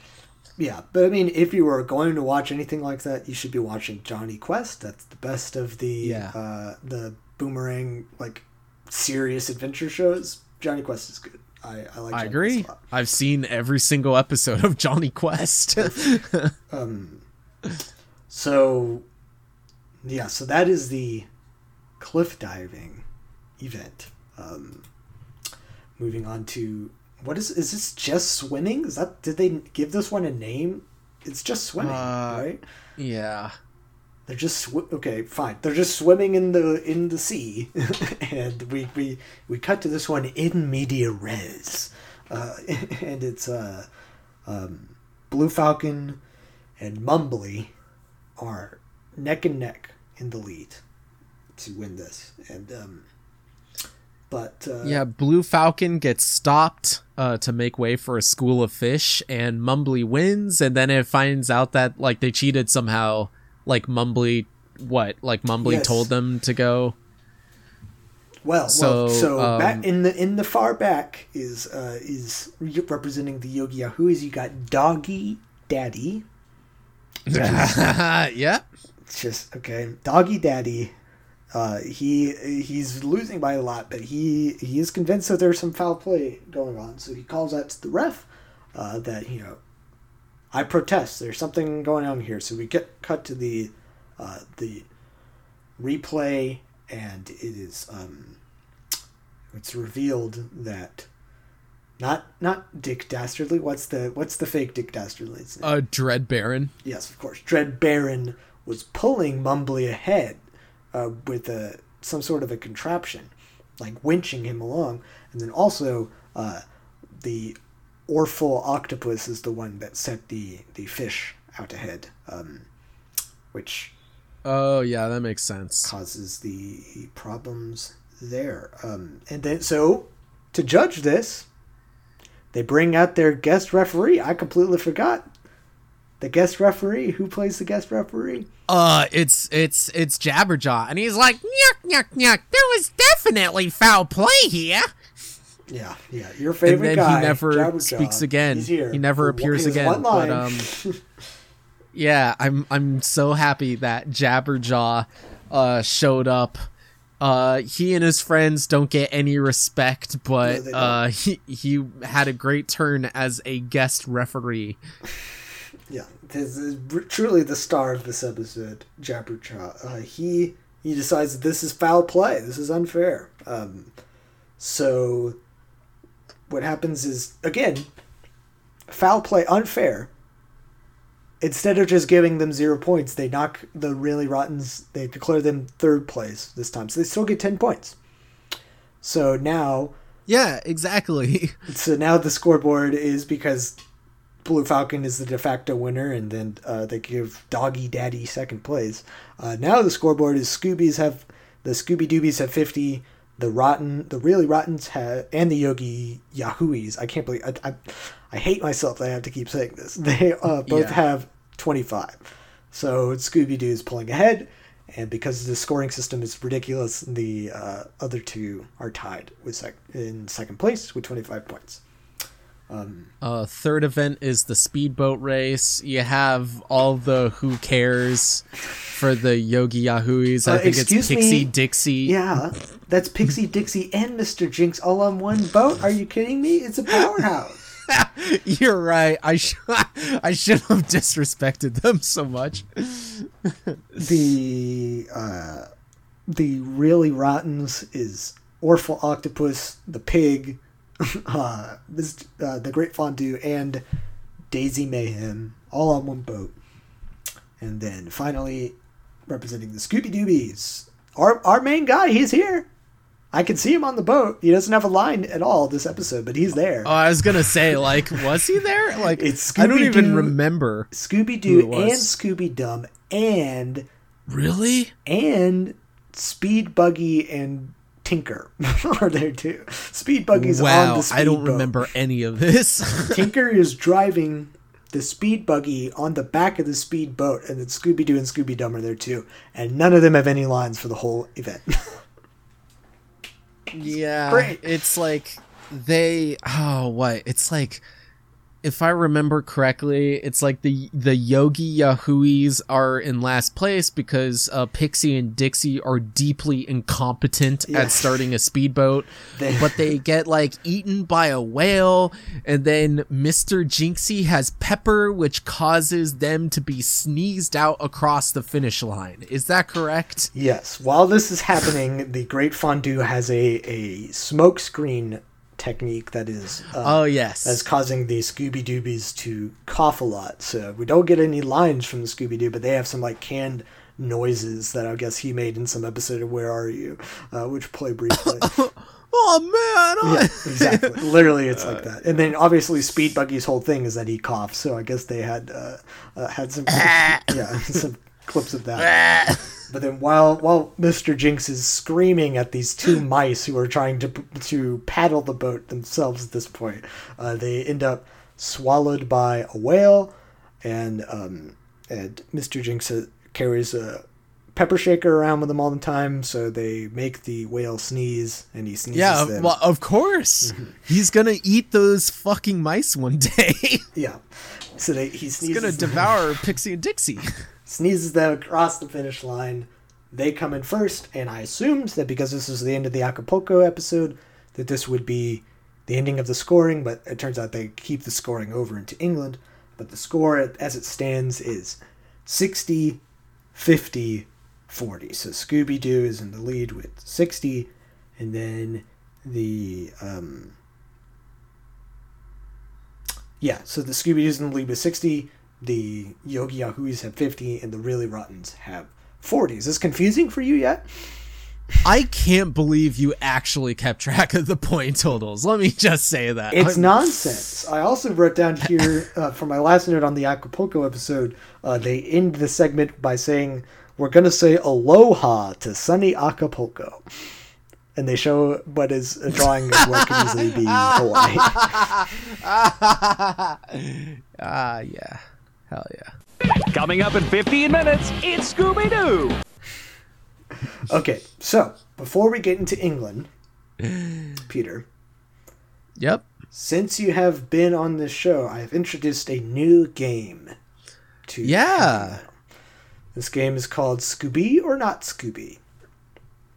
And the way this game works is that I collect a series of titles, some of which will be titles of a Scooby-Doo episode, some of which will be titles of something else, and it's up to you to guess.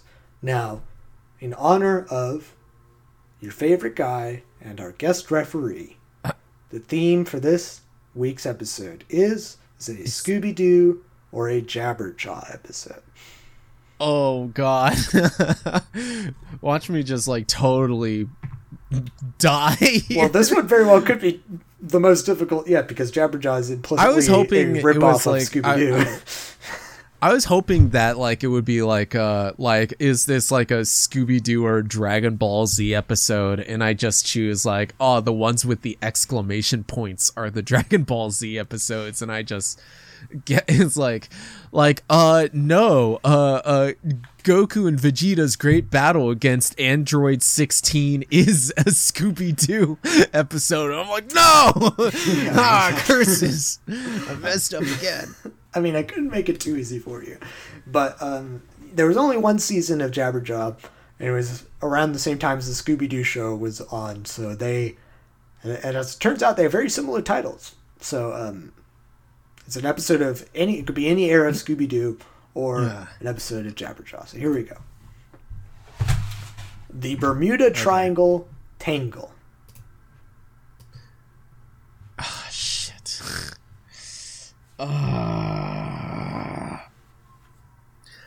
Like, it's like so obviously Jabberjaw that I want to say Scooby-Doo, but I think you know that, and then it's gonna be like Jabberjaw, because they would totally like name drop.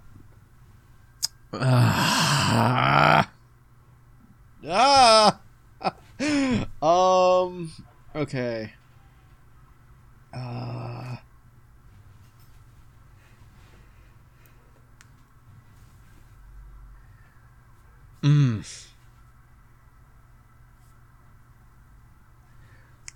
I'm gonna say Jabberjaw.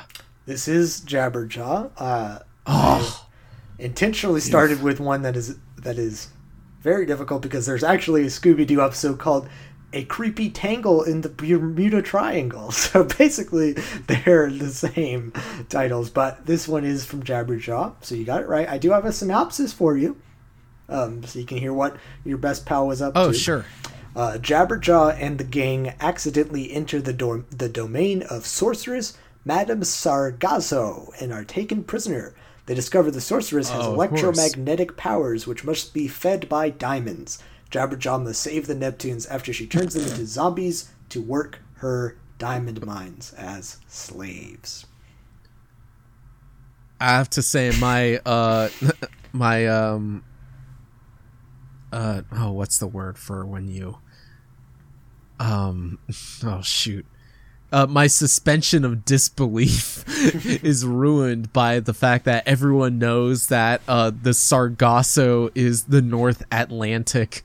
So if anything, you wouldn't have a Madame Sargasso in between Miami and Cuba.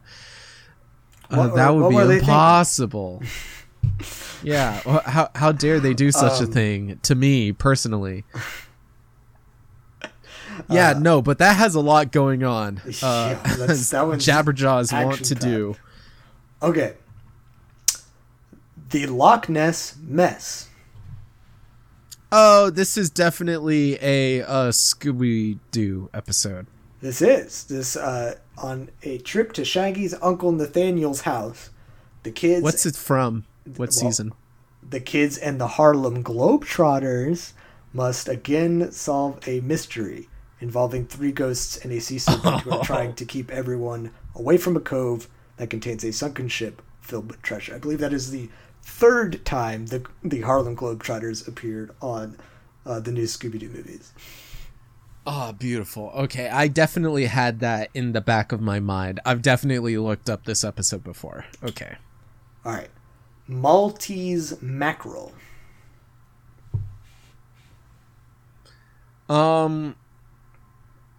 They wouldn't they wouldn't go. I don't think they would go so explicitly fishy for us a Scoobus Doobus episode. So I'm gonna say Jabberjaw. Ooh, I'm sorry. This is a episode of Scooby and Scrappy Doo, in which the boys get an assignment to deliver the Maltese mackerel, a golden jewel-encrusted fish, to the boat docks, but someone else wants it too and is trying to steal it from these bumbling detectives. Well, if Scooby and Scrappy Doo are in the right, then I want to be wrong. I inversed. I got the idiom wrong, but who cares? What's the next one? Okay. Help! Help! It's the Phantom Kelp.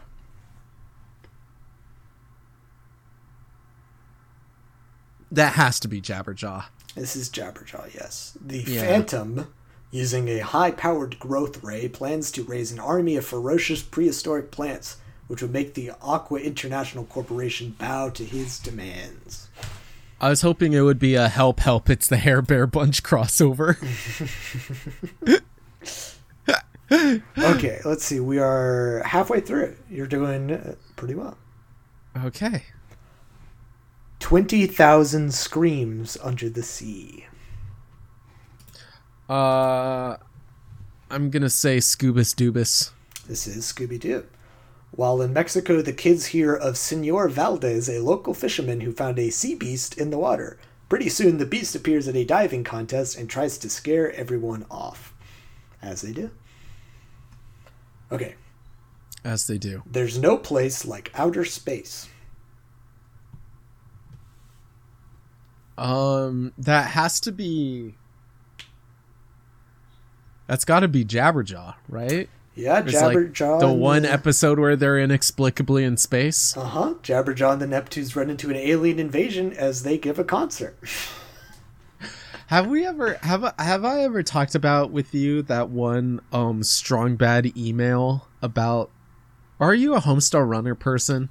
I think we literally did talk about this on the last episode. Maybe. Okay, we but did. Okay, good. I'm just conflating it with another conversation. Okay, well, we don't have to talk about that, but I just think about it all the time when I think about Hanna-Barbera cartoons. Because they had this fake cartoon, Hanna-Barbera, Ruby Spears-esque cartoon on Homestar called Limousine, but they're in space. Yeah. Just and yeah, I think about it, especially like you got Yogi Space Race or Josie and the Pussycats in outer space or Gilligan's Planet. They made so many of these stupid cartoons in outer space, and of course they would take Jabberjaw into outer space as well. What's the synopsis of that episode? That's all I got. That's all I got from IMDb is that they ran into an alien invasion as they gave a concert. Cool. Yeah. Good enough.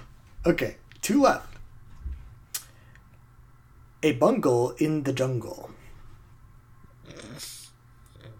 Gross. I'll say Scooby. Yes, this is a Scooby and Scrappy Doo episode. While on a butterfly hunt in the deep, dark jungle, the guys encounter an angry lion and run to a treehouse where they meet Nazrat of the Jungle, who thinks the guys are trespassing in his domain. Nazrat is Tarzan spelled backwards. Oh, okay. I was like, Naz? Like... Yeah. Like the critically acclaimed New York rapper who released Illmatic in 1993, but also a rat? Nope. This falls into the classic category of Scrappy Doo short, where it's just the guys run away from a man who is bigger than them for 8 minutes, and that's the episode. Sick. I love it. Okay, last one. There's a demon shark in the foggy dark.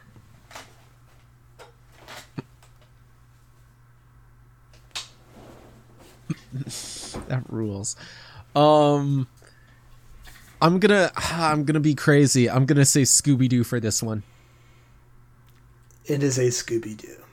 Ah, hell yeah. The gang's day of water skiing comes to a halt when they get tangled up in a mystery involving missing pearls and a million-year-old shark monster. That's a Scooby-Doo show episode. So very well could have aired during the Lap Olympics. It just like Demon Shark seems too edgy for a 1970s series. I mean, well, this is from the 70s. This is contemporary. Oh, okay. So who knows? All right. So I think I only missed one. Yeah, you did great. Your Jabberjaw knowledge comes through. You've proven yourself. Yeah, my critical thinking skills. All right. Back to the Laugh Olympics. Let's get through this because we got to talk about England.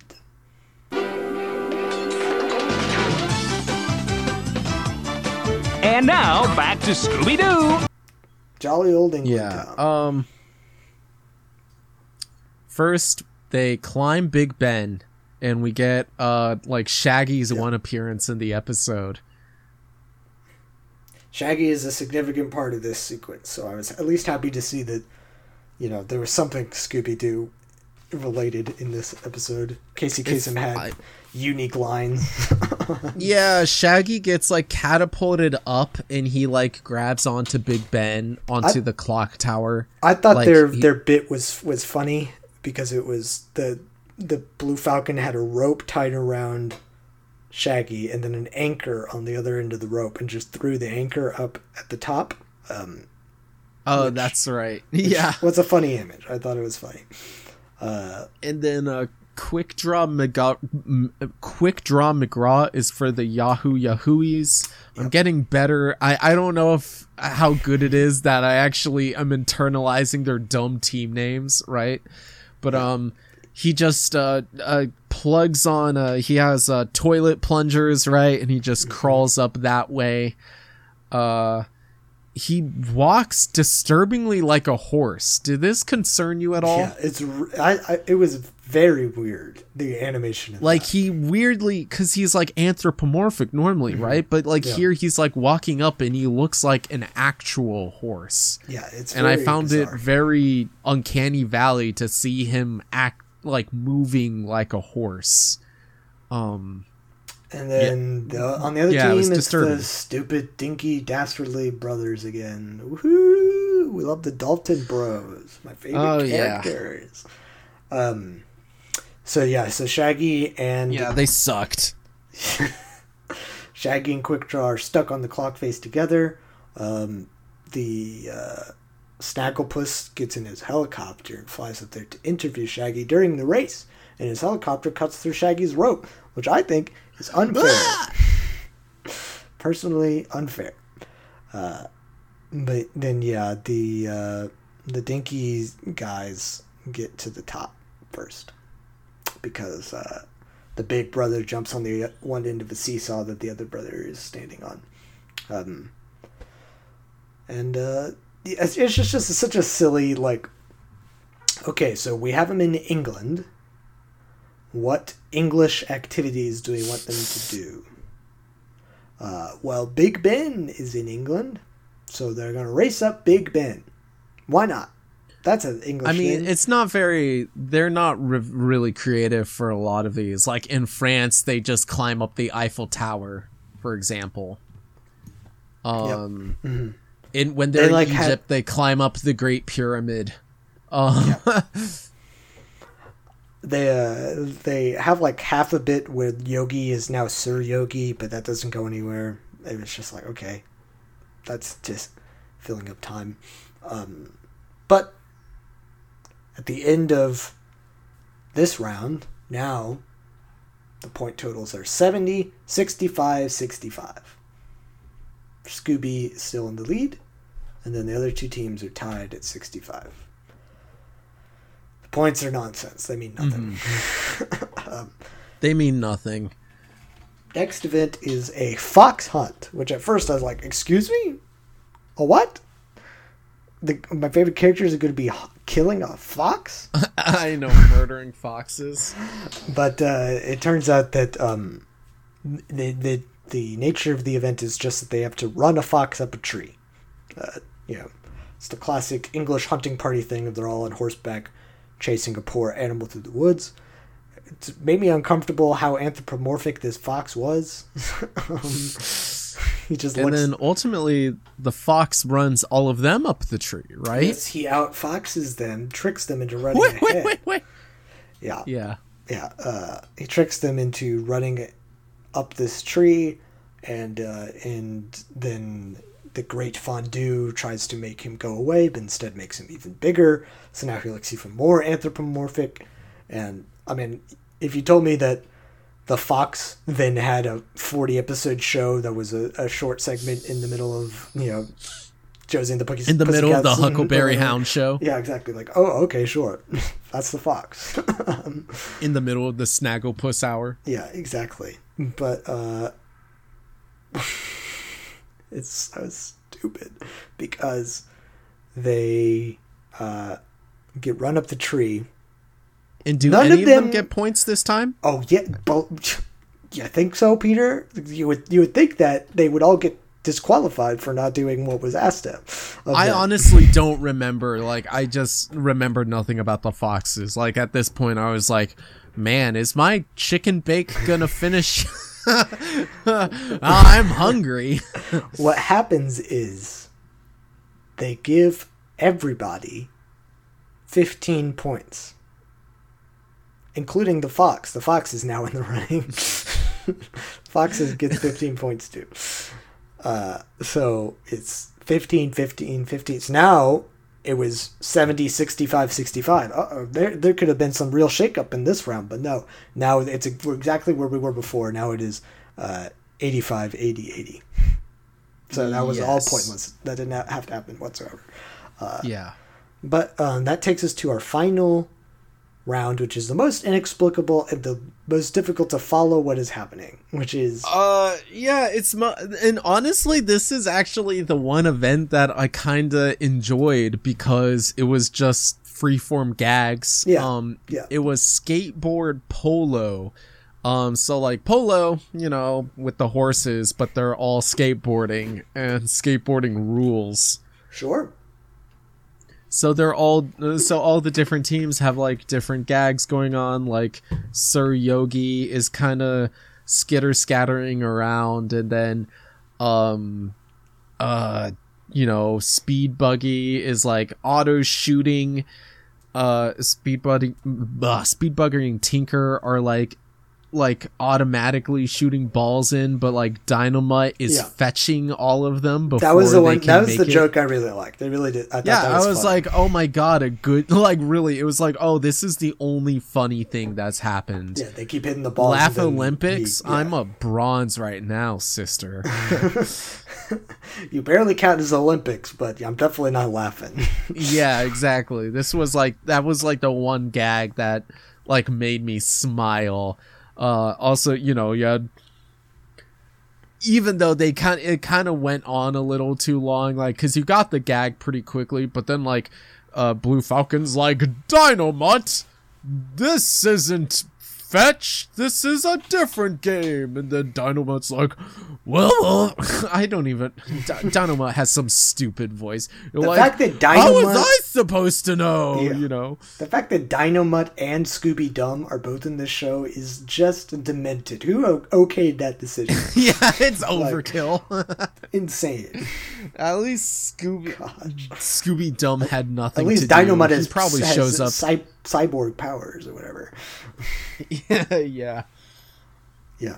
But yes, thank God this Scooby-Dum does not have any lines. we don't need what's so crazy, I know we've talked about it so much, but like, you could have the teams and you would still barely find, like, they would still be too many people if the teams were cut in half. Yeah. Right? It's unreal how big these teams are. You don't need 3 angels. No. That's all I'm saying. I agree. That's all I'm saying. I mean, I guess it's good so that there's at least more than 2 female characters on the field. But if they don't have any lines, then what's the point? They might as well not be there. Yeah, exactly. Do we really how many anthropomorphic dogs do we really need out there? Do we need Hokey Wolf too? Hokey Wolf? Come on, he has nothing. Who's that? Or the ones that have no lines. What are their names? Hang on. Or the detective dog. Yes, exactly. Yeah. Man. Snooper and Blabber. Like, come on. Snooper and Blabber. Oh, Snooper is a cat, maybe? Who gives a shit? Snooper is a cat, yeah. Yeah, okay, you have Augie Doggy and Doggy Daddy. Yeah, let's count the dogs. Why don't we? We have Doggy Daddy, Augie Doggy, Hokey Wolf, Huckleberry Hound. Then we have Scooby-Doo. Mildew Wolf and Scooby-Doo, Scooby-Dum, Dino Mutt, Mumbly, and Hong Kong Phooey. They're all there. That's... Yeah. I wasn't even counting because I got lost interest. But too many. Too many dogs.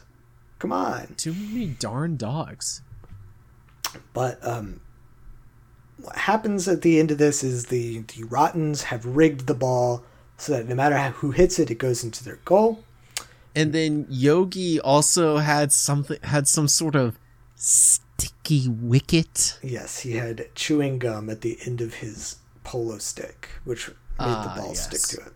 So the Yogi and the Rottens are both disqualified. So even though the Scooby Doobies did not score a single goal in the game of skateboard polo, they win the game and win the episode overall. They are the winners of... But they said something like, oh, but because 2 people were disqualified, nobody gets any points. Sure, why not? Well, then either way... Which, like, means somehow... Like, I don't know how this stupid math works, but it was, like, set back to the beginning of the England portion. Like, Scooby Doobies, they end up winning with 70 points. Okay, well, fair enough. Which, like, how... They win, yeah, whatever. They win even though they did not win a single event in England. Yes, exactly. And then at the very end, we get a actual line from Scooby-Doo where they are interviewing him as the captain of the team, and how he feels. Snagglepuss asks, or one of them, Snagglepuss or the wolf, they ask, "Are you happy to have won the whole pie?" And Scooby goes, "Oh, pizza pie! Pizza pie!" Ooh. Yeah, that was so stupid. He was like, pie? Like pizza pie? Yum! I'm like, what? You stupid dog. Okay, just please stop thinking about food for one moment. It's like you're in a press conference. Be professional, you fool. And as I was sitting there, I was like, why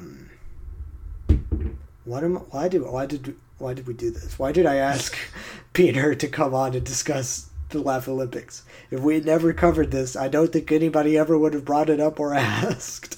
It was all for this terrible line from Scooby-Doo. Like a pizza pie? Like, Scooby enjoys normal pie, right? He likes all food. Like, why?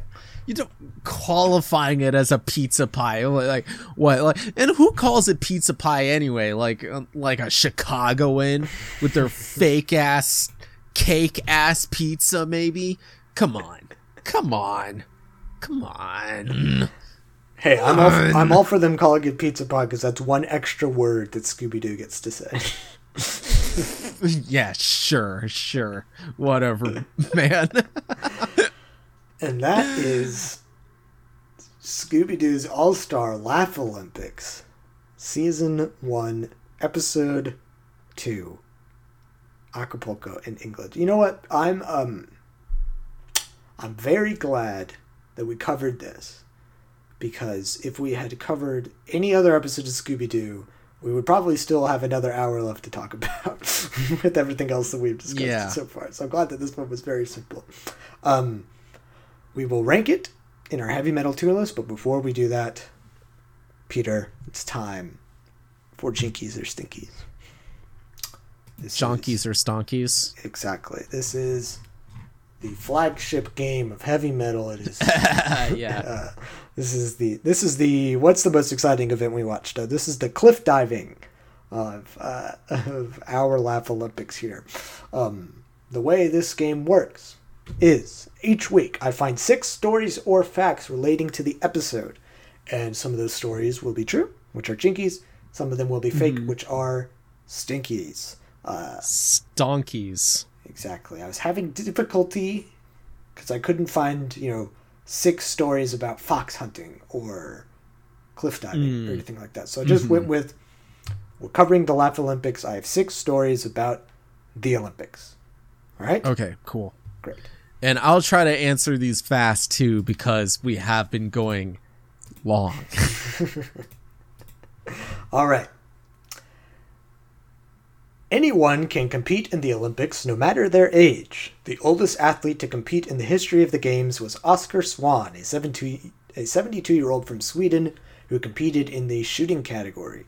71-year-old Hiroshi Hoketsu competed as an equestrian in the 2012 Games and had the opportunity to become the oldest in history at 75 for the Rio Games, but was unable to compete when his horse became ill. Those are the oldest athletes. But who are the youngest? The 2020 Tokyo Games introduced skateboarding as a category, which featured several athletes between the ages of 13 and 15. But they aren't the youngest. No, the true youngest Olympian makes them look ancient. Clocking in at 7, maybe 6 years old, the real youngest competitor entered the 1900 Olympic rowing competition at the last minute, replacing a coxswain for the Dutch team. No one knows who he is or how old he was, with only a single picture surviving to prove he ever existed or competed at all. The Dutch team, with the help of its cherubic athlete, won the gold. Is that a jinky or a stinky? I'm going to say jinky, because those 1900 games were bug nuts. Yeah, you're right, and it is true. Okay. I was going to say, because it's normal for like Olympic gymnasts to be 14 or whatever, I think. Yeah, exactly. Even skateboarding, my God, did they all watch Skate the Infinity, the hit new hot anime boy anime from earlier this year? Probably, to be honest. All right. What's next? With the prevalence of the Russian doping scandal, one might believe that cheating in the Olympics is a modern idea. But the truth is, evidence of cheating goes all the way back to the days in ancient Greece. A wrestling match depicted on the side of an ancient cup depicts one wrestler trying to gouge out the eyes of another, who is biting him repeatedly. Some athletes tried to hex their competition. They would inscribe curses into strips of lead and leave them at key places in the athletic facility. There were even examples of doping all the way back then, as supposedly a type of lizard meat when eaten a certain way was considered a magical performance enhancement. The most prevalent example of cheating was acts of bribery. During the 98th Olympics held in 388 BC, a boxer from Thessaly bribed 3 of his opponents to let him win. When officials found out, all 4 men were fined heavily, and they erected massive statues of Zeus, which stood to remind future cheaters of the consequences of bribery. I'm going to say a jinky. That's a jinky. You're right. All right. Yes. You're doing great. You're at 100% so far. Yeah, I've done a lot of research into pancration, into like ancient Greco-Roman wrestling. So okay, let's continue. You're doing great. Since the 1936 Olympics, the Olympic torch relay is one of the most enduring traditions in the history of the Games. Originally devised as a propagandist example of Nazi exceptionalism, it has evolved into somewhat of an arms race to see which host city can carry the flame the furthest or in the most extravagant ways. The torch has been to the bottom of the deepest lake in the world, to the International Space Station, the North Pole, and even has been blessed by the Pope. There have been several mishaps over the years. A 73-year-old torchbearer died of a heart attack a few hours after passing off the flame. At least one person has set himself on fire during the journey. And on the transportation to the Kremlin, the flame was mysteriously extinguished. When asked, a Russian official said, quote, "You shouldn't devote any special attention to what happened." Is that a jinky or stinky? I'm going to say a stinky. That one is a jinky. It's all true. Oh, that's weird. To the, suspicious.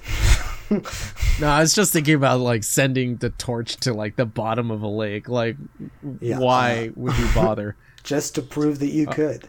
Just to prove that you could. There was one I saw that I don't know how to accurately describe it, so I didn't put it in, but they somehow, according to them at least, turned the flame into code and then sent the code to a computer someplace else, and that computer transmitted the code into a laser which lit another torch. Wow. Yeah, exactly. That's a lot of work for what? Whatever. Yeah. Okay. Sure. Here we go. All are welcome at the Olympic Games, except, apparently, birds. The second modern Olympics were held in Paris in the year 1900. The game organizers decided to use this opportunity to help quell the pigeon population in the city. Live pigeon shooting was an Olympic event that was held once and only once that year. 54 competitors engaged in a competition where live birds were released in front of them. You were eliminated from the competition when you missed 2 birds, with the goal being to kill as many birds as possible. Unlike most events, there was a cash prize to the winner, a total of 20,000 francs, which went to the victor from Belgium, who murdered 21 birds. A total of 300 birds were killed during this event, but this would not be the first mass avian murder in Olympic history. For the 1988 Olympics in Seoul, Korea, the organizers wanted a grand spectacle for the opening ceremony. They decided to submit a message of peace by lighting a giant Olympic torch, which would ignite as a flock of doves flew off simultaneously. Unfortunately, for an unknown reason, the birds did not fly away when the torch was lit, so they all instantly went up in flames in front of the thousands of spectators in the stadium and all of the viewers watching the live broadcast. I'm going to say stinky on this one just because I know that it's so hard to get new Olympic events off the ground. And I don't know, it just like pigeon shooting seems so absurd. I feel like I would have heard of it. Well, I mean, it was over 100 years ago. Wait. 1900. Wait, when did you... The year was 1900. It's at the 1900 one. I thought you said it was like at the 1980 one. No, sorry. Oh, okay. Well, I'll still say I'll double down. I'll say stinky anyway. Well, it is a jinky. I apologize if my lack of enunciation was guilty. Darn. Well, okay, sure. But that makes more sense now. Why it was like given out in francs. Yeah. All right. Or whatever. Okay. Here we go. You got 2 left. You've got 2 right and 2 wrong so far. Yeah. Perhaps the most absurd marathon ever ran was the 1904 Olympic Men's Marathon, which seemed to This is a jinky. It is a jinky. I'm going to read it, but... I've like read about this. Yeah, it's incredible. I'm going to read it anyway, because it's fun. Sure. I enjoyed the story. Go for it. Perhaps the most absurd marathon ever ran was the 1904 Olympic Men's Marathon, which seemed to literally let anyone race. 10 men from Greece participated despite having never run a marathon before. 2 members of the Suwana tribe were in St. Louis for the World's Fair and ran the race barefoot. Cuban Felix Carabajal hitchhiked to the race from New Orleans and ran the marathon in a dress shirt, beret, and loafers. The race did not close traffic in parts of the marathon, and the runners had to avoid trains, trolleys, and people walking their dogs. One of the South African participants was chased a mile off course by a pack of wild dogs. Felix, the Cuban I mentioned before, stole some peaches and apples along the way and got such bad stomach cramps he lay down and took a nap during the race. The winner was an American who finished in just under 3 hours, a record time, only to be disqualified when it was revealed that he hitched a ride on a car for 11 of the 26 miles. That's a jinky. Yeah. Just crazy, hilarious stuff. Okay. One more. Last one, baby. For as long as the Olympics have been held, there have been protests alongside them. Some of the world's biggest statements have been made on the world's biggest stage. Easily the most famous and arguably most significant was the 1968 Black Power salute. But this was not the only statement made at the 68 Olympics. Overshadowed, perhaps, by this massive event In his post-game interview after winning the gold in the men's 50-meter freestyle, California native Danny Keegan decided it was his time to make a statement. In front of reporters from dozens of countries, Danny declared that he would never swim again until Charles Manson was released from prison. His reasoning? Manson could still have some good songs in him. Manson, who had just been sent to jail the year prior, had tried to sell songs to the Beach Boys. When asked a follow-up question, Danny said, "Look, I don't know if he's a great songwriter. We may never know, but we have to give him the chance. He might have the next Good Vibrations up there in his head." I'm gonna say stinky. This is a stinky. It's true. Yeah. Okay. Because I don't know if because that Beach Boys thing is true, but I don't know how well known that would have been at the time. That he was like weirdly friends with Dennis Wilson. Yeah. I actually co-opted this from a different but true story. There were protests to try to get Charles Manson out of jail because of the music thing, but it was years later. But I did. Oh, I see. That just the tying it into the '68 Olympics just made the most sense to me. But yes, good job. Weird jinkies or stinkies around, but it's all good. We had fun anyway. All right. We have to somehow rank this episode. Oh boy. Yeah. So we have a tier list. There are 5 tiers. From the top is the Golden Scoop tier. Down from that is the Groovy tier.